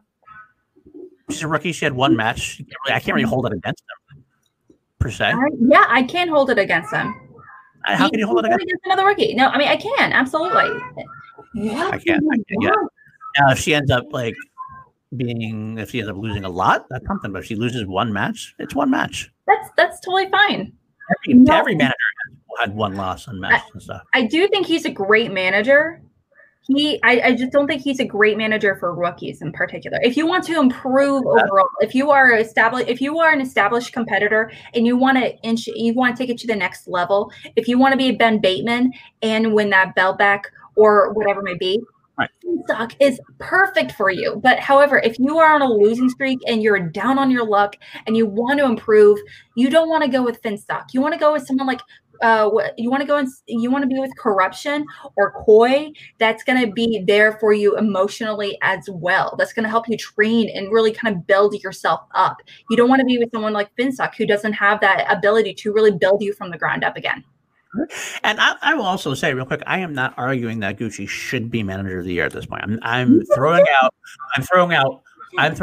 arguments for it. There are arguments for it. I'm not saying that I'm choosing Gucci as a manager. I'm kind of playing devil's advocate a little bit and throwing out that there are, because like it seemed like you guys were dismissing him out of hand to me. I'm saying there are arguments to be made that he could have it. It's about wins. That's what I mean. I do say it's about wins, and that's the end of the day. It's part of it. Belts, faction points, exactly. If he wins faction of the year, his faction gets the most points, then he's got to be in the conversation at least. That's basically what I'm trying to say. But at the end of the day, if I had to pick something, if I had to pick the manager of the year right now, I'm picking Winston at this point myself. But for exactly the reason you said, for a lot of the reasons you said. So actually, in a way, I'm going back to the 2020 thing. I'm agreeing with you guys for agreeing with you, Alex. As a way, I just don't want to see him dismissed out of hand. There's still a lot of season left for him to bring himself back into that conversation, which I agree with. Paul, honey. Oh, no, I was like, no, I'm totally agreeing with you. I'm just pointing this out. Paul and Alice disagreeing again. Always right of the world. Mm-hmm. Gotta go on brand. You know? I'm done. I'm sorry. Back reviews real quick. He had a super chat, but I throw those in there before it gets lost there. I'm loving all your comments today. Thanks so much for giving your insights to this showdown. Thank you, Mukbang, for being here. I love Koi, but Winston seems to win. Yeah, that's true. I feel the same way. I love Koi's my favorite manager, but Winston is just doing so well. So he has my vote. And I don't know when Alex makes great points. Team Alex, thank you again. I think you would be an amazing manager. She is a pretty good manager from what I've seen. Yeah, I appreciate that. Yeah, so to me, I think it's Winston. Maybe Shannon's in the conversation. I still think Gucci is in the conversation and can be, depending on how things shake out at the end of the year. So, you know what would be interesting to see if Roxy somehow or Kaiser really kind of pulls out and really does well in the team tournament. I love that Kaiser. Kaiser had balls. Yeah. He had balls. He had a strategy here. Did the strategy work out? No, it didn't work out. And part of it was COVID. Part of things happens. But he went for the IG. He wanted the whole IG league, and then he took some rookies for the singles.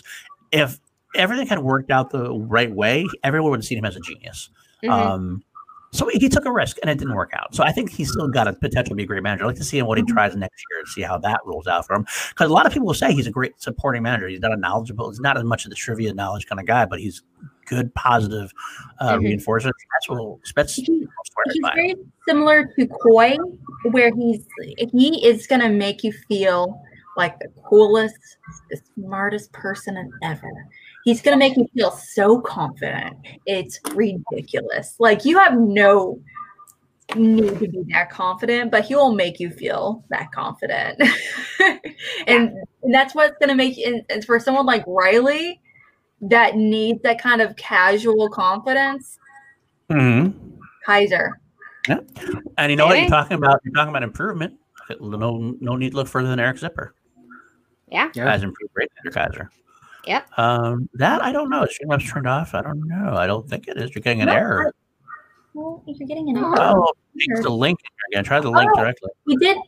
We did get a Streamlab from John Lastrina a few minutes ago saying, donating very generously. Thank you so much, John.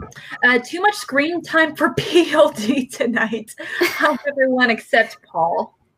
Thanks, John. You always bust my balls, and that's okay. I'm okay with that.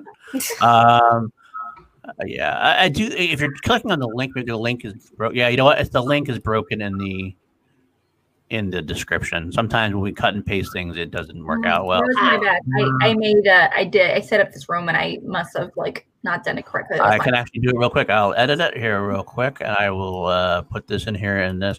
And when I'm done, Canada Rocks. If you want to, you can. Oh, wait. Thanks for bringing it to our attention, though, Canada Rocks. Really appreciate it. Here we go. We do that. I'll edit it. if you refresh the stream now, the link should probably work in from the description as well. So now it's in both places. Okay, any more Streamlabs in there? Was that it? I think that was it right now. Yes. So now it should work if you want to try one now. So yeah, that's where we are. Okay, Kaiser could be another great one too. I want to see him. Like I said, just really real quick refresh. I do think he's ballsy. He has a good thing. I want to see what he does next year, and if he tries a different strategy. Yeah. Maybe he'll try the same strategy again and blame this year's losses on COVID, and maybe he can do it again, right? But who knows? And I think Roxy is kind of in the position where we know she's a great manager, but due to some stumbles she's had this year, she's not in that conversation for the majority of people. She has those fans that absolutely love her. And, I love her as a manager as well. But again, it's who's in the forefront of people's minds right now is going to be what's going to shake out by the end of the year. So. I think she's a good manager. She just didn't draft extremely well in terms of things like a lot of her. I mean, she has obviously Andreyko and Snyder are top tier players, top tier team, and she was loyal to them. I get that. Alex Damon, you can't vote against him, but he can't play until Spectacular because that's just what happens. I mean, he played IG though. He did play IG and did well in IG. He did absolutely. But Stacey Howard didn't get a lot of chances. Vejvoda didn't work out well. JT she couldn't capitalize on him. But that was a Hail Mary. Vejvoda was a Hail Mary by her to get a Star Wars competitor because Damon couldn't be in the tournament. She does have Alex's favorite David Del Rio though. So I'll say Del Rio was kind of the best newer competitor to come out of what she has right now. One more super chat. I think we did get a Streamlabs from Canada Rounds, so we've done a second mukbang reviews. One more. Who's your favorite character? I love Tom and Lon. Well, I will start off and say my favorite character always, no matter what, is going to be Andrew Guy, no matter what character he's in, because I think he's the best out performer the game has ever seen. Whether or not you can argue whether it got in his way versus Bateman, as far as I could let the character get away the trivia, that's fine. That's a different category. As far as character goes, Drew is the greatest of all time. We'll always be. I can't see anybody ever overtaking him. With that being said, I do love Lon a lot this year. Lon's probably my favorite character as far as getting over besides Drew. Lon is definitely her from that though. I guess you're saying Guy as well, and I get that. You guys have anything? Actually, I'm really not. Guy is definitely my top 5, but he is not my number 1 anymore. To be completely honest, I say that he is our Lord and Savior, Andrew Guy. Obviously, I said that it's just we've had so many awesome new characters. We're actually getting 2 of my top favorite on team next season. They're part of the dungeon. Eric Zipper and Adam Witt.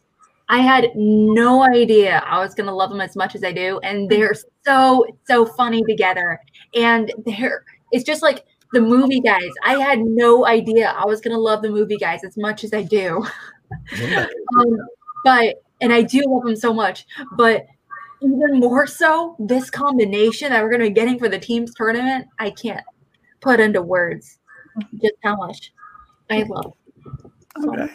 Natty Daddy.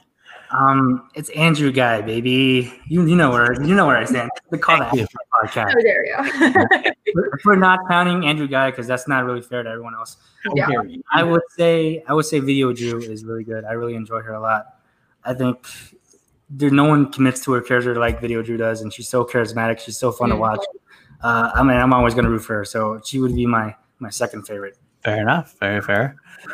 Megs, So to me, Guy is the benchmark that I rate all other characters by, because he was the original, really solid character. Roku was the original, but Guy just elevated it to such a higher benchmark. But there are so many other good characters this year that it's hard to kind of, because they're all good in their own rights. They're so different from each other. There isn't like 2 characters that are very similar, but one edges out the other. They're all so different. And that's a great credit to how Christian has organized things and how he's pushed certain people in certain directions to where we have such a great variety of characters. So I would say Guy is still my top overall, but at the same time, I can also say that because of what he's done, there are other characters that have kind of wheeled their way in my heart just by the fact of them building off of that. But I can't say a definitive favorite. Okay. All right, that's fine. Okay, we have a kind of rocks out of Streamlabs, right? Yeah, we did have Streamlabs. I put it in the chat. It's from a Mr. Canada Rocks. He donated generously, so thank you so much, my dude. Do you guys ever get spoilers for taped matches? If you do, how do you handle it? Never talked about this on air. This is interesting. All right. Scenes. I will say that. Okay, I'll come out and say this. I never actually said this on air, but I've told everybody else behind the scenes. Yeah, I have gotten some spoilers before some tape matches. But I've always decided to treat it as if when I make predictions on C2A, for example, I might have some knowledge, but I always will go with whatever I thought was going to happen. So I never betray like what I know as far as if I know a match. I'm always going to tell you what I thought was going to be the outcome before I found out the outcome. So it's a genuine prediction out of mine. It just happens to be after the fact that I already found out what happened in a way. So you'll never see me ever like just predict I know who's going to win, so I'm going to predict that win to look smart, because I think that's unfair and not what I want to be for this podcast or any podcast. I don't want to make it like out. So I mean, I guess you could say that I'm being false about it, but people like example, the showing up competitors have a lot of obviously pre-knowledge, and they have to prepare for it. They have to push the match and everything else. So I'm never going to give that stuff away on air, but I will. So I always basically, that's how I'm going to hold true to myself and to the fact that I'm never going to give out any spoilers I found out, because I want to ruin it for anybody. So I always go with what I thought was going to happen, and that will be my prediction. That's how I go with it. As far as I'm concerned, no one tells me shit. I don't know anything. I am just like the rest of you. I'm not Shumanati. I don't know anything. Fair enough, Natty. Megs, have you ever been spoiled on things? This year, yes. I have, just by nature of getting deeper into the space with certain people. I've gotten spoiled on a couple, but very similar to you, I try to always make sure that I am giving, again, my original thoughts prior to actually getting spoiled. Because I like to be able to give my honest opinion, and I don't care if I'm wrong, if I end up being wrong in a prediction, because it doesn't do me any good. Okay. Alex, I know you've had some spoilers your way as well. So all the time. You handle it? No, it's not all the time. I'm just kidding. I'm not that cool. I wish I were. The occasional match is spoiled for me, just because I do work with training, and I prepare like 1,000,001 questions, obviously, and as a result, I do work with a handful of competitors as far as like just training every now and again. But yeah, not that much. It's if a match. When it comes to something like this, I just try to personally not talk about it all that much. But also, rarely is something spoiled for me, honestly. Usually it's on accident when something is spoiled for me. So, yeah, it happens. It happens. But great question. I'm glad we navigated that well, I think. So. We wouldn't tell you if we actually knew all the answers. Just want to point that out there. So. There you go. So, all right. Are we? Yeah, I guess that wraps it up. I think we can wrap it up now. I think we'll talk about teams next week. I keep saying that every once in a while. I keep saying, we'll talk about teams next week. We'll never get around to it. But who knows? Maybe the tournament will be announced. We can talk about it when the. Thanks, Jake. Jake Akabata, your chat, to say that I don't know shit. I'm always wrong. Alex is always right. Meg is the goat, and now their father's hair even puts my beard to shame. That's true. I will say that. Daddy's hair is much better than Jake's beard ever could possibly be. Jake's beard is a mess to this point. Bob, Jake has a great beard. He does. He does.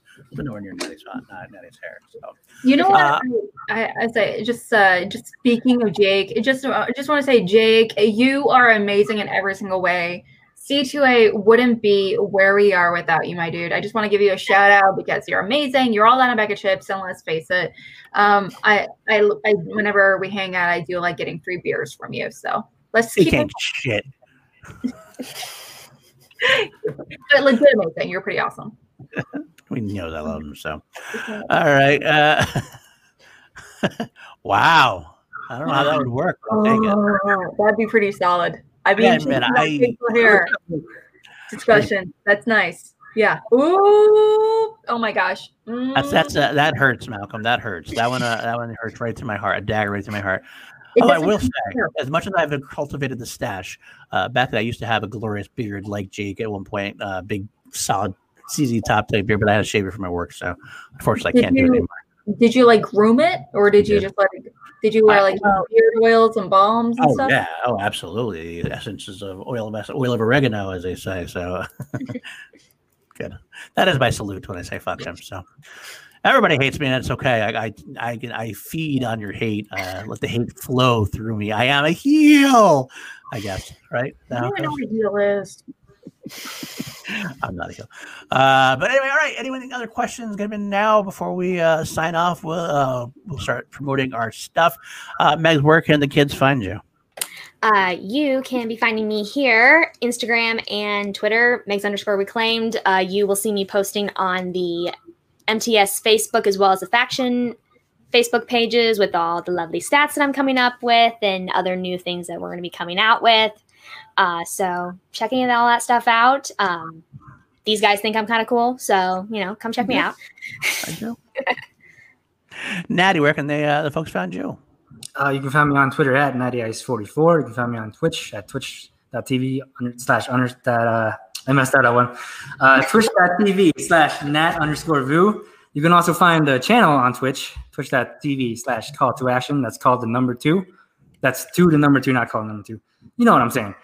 But it's in the description. Yeah, if you want to know why I hate Dylan Camacho, then tune in on Twitch. There you go. Thanks, Weston. I appreciate it. Alex, where can the folks find you?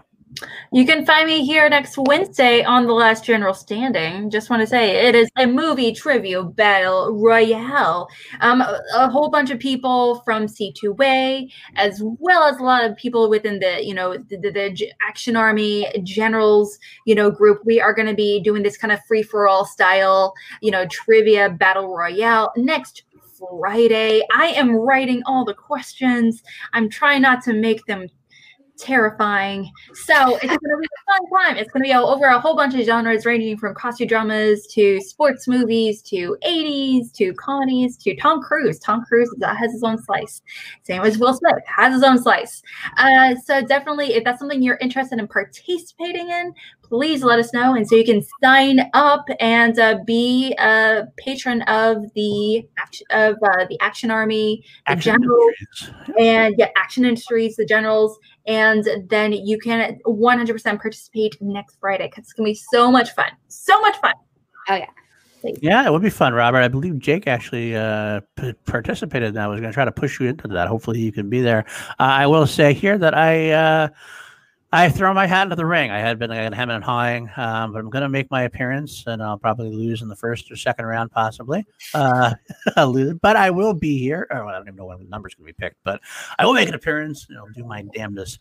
Unfortunately, it's not all Star Wars questions or Ed Harris questions, and so I'm screwed. But otherwise, it should be fun. It should be a lot of fun. I can't wait for it myself. I'll be hanging out in the back doing stats, so that's my arena. It is important. And you can find me at Plunge Gordon News on Twitter. You can find me on Action Industries, producing Ben and Drew's shows on the weekends, as well as Class Action. I do a show every Saturday with Richard Derek Jarvie, fellow C2A host. Today we did Palm Springs versus Groundhog Day, which was a lot of fun.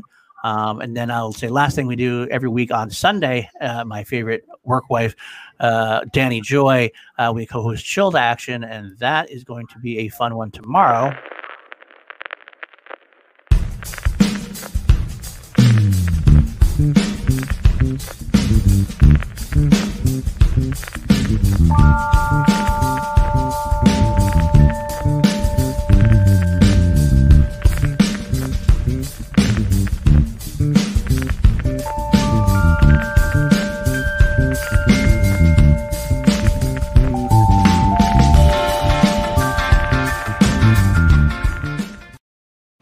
Jeff Snyder.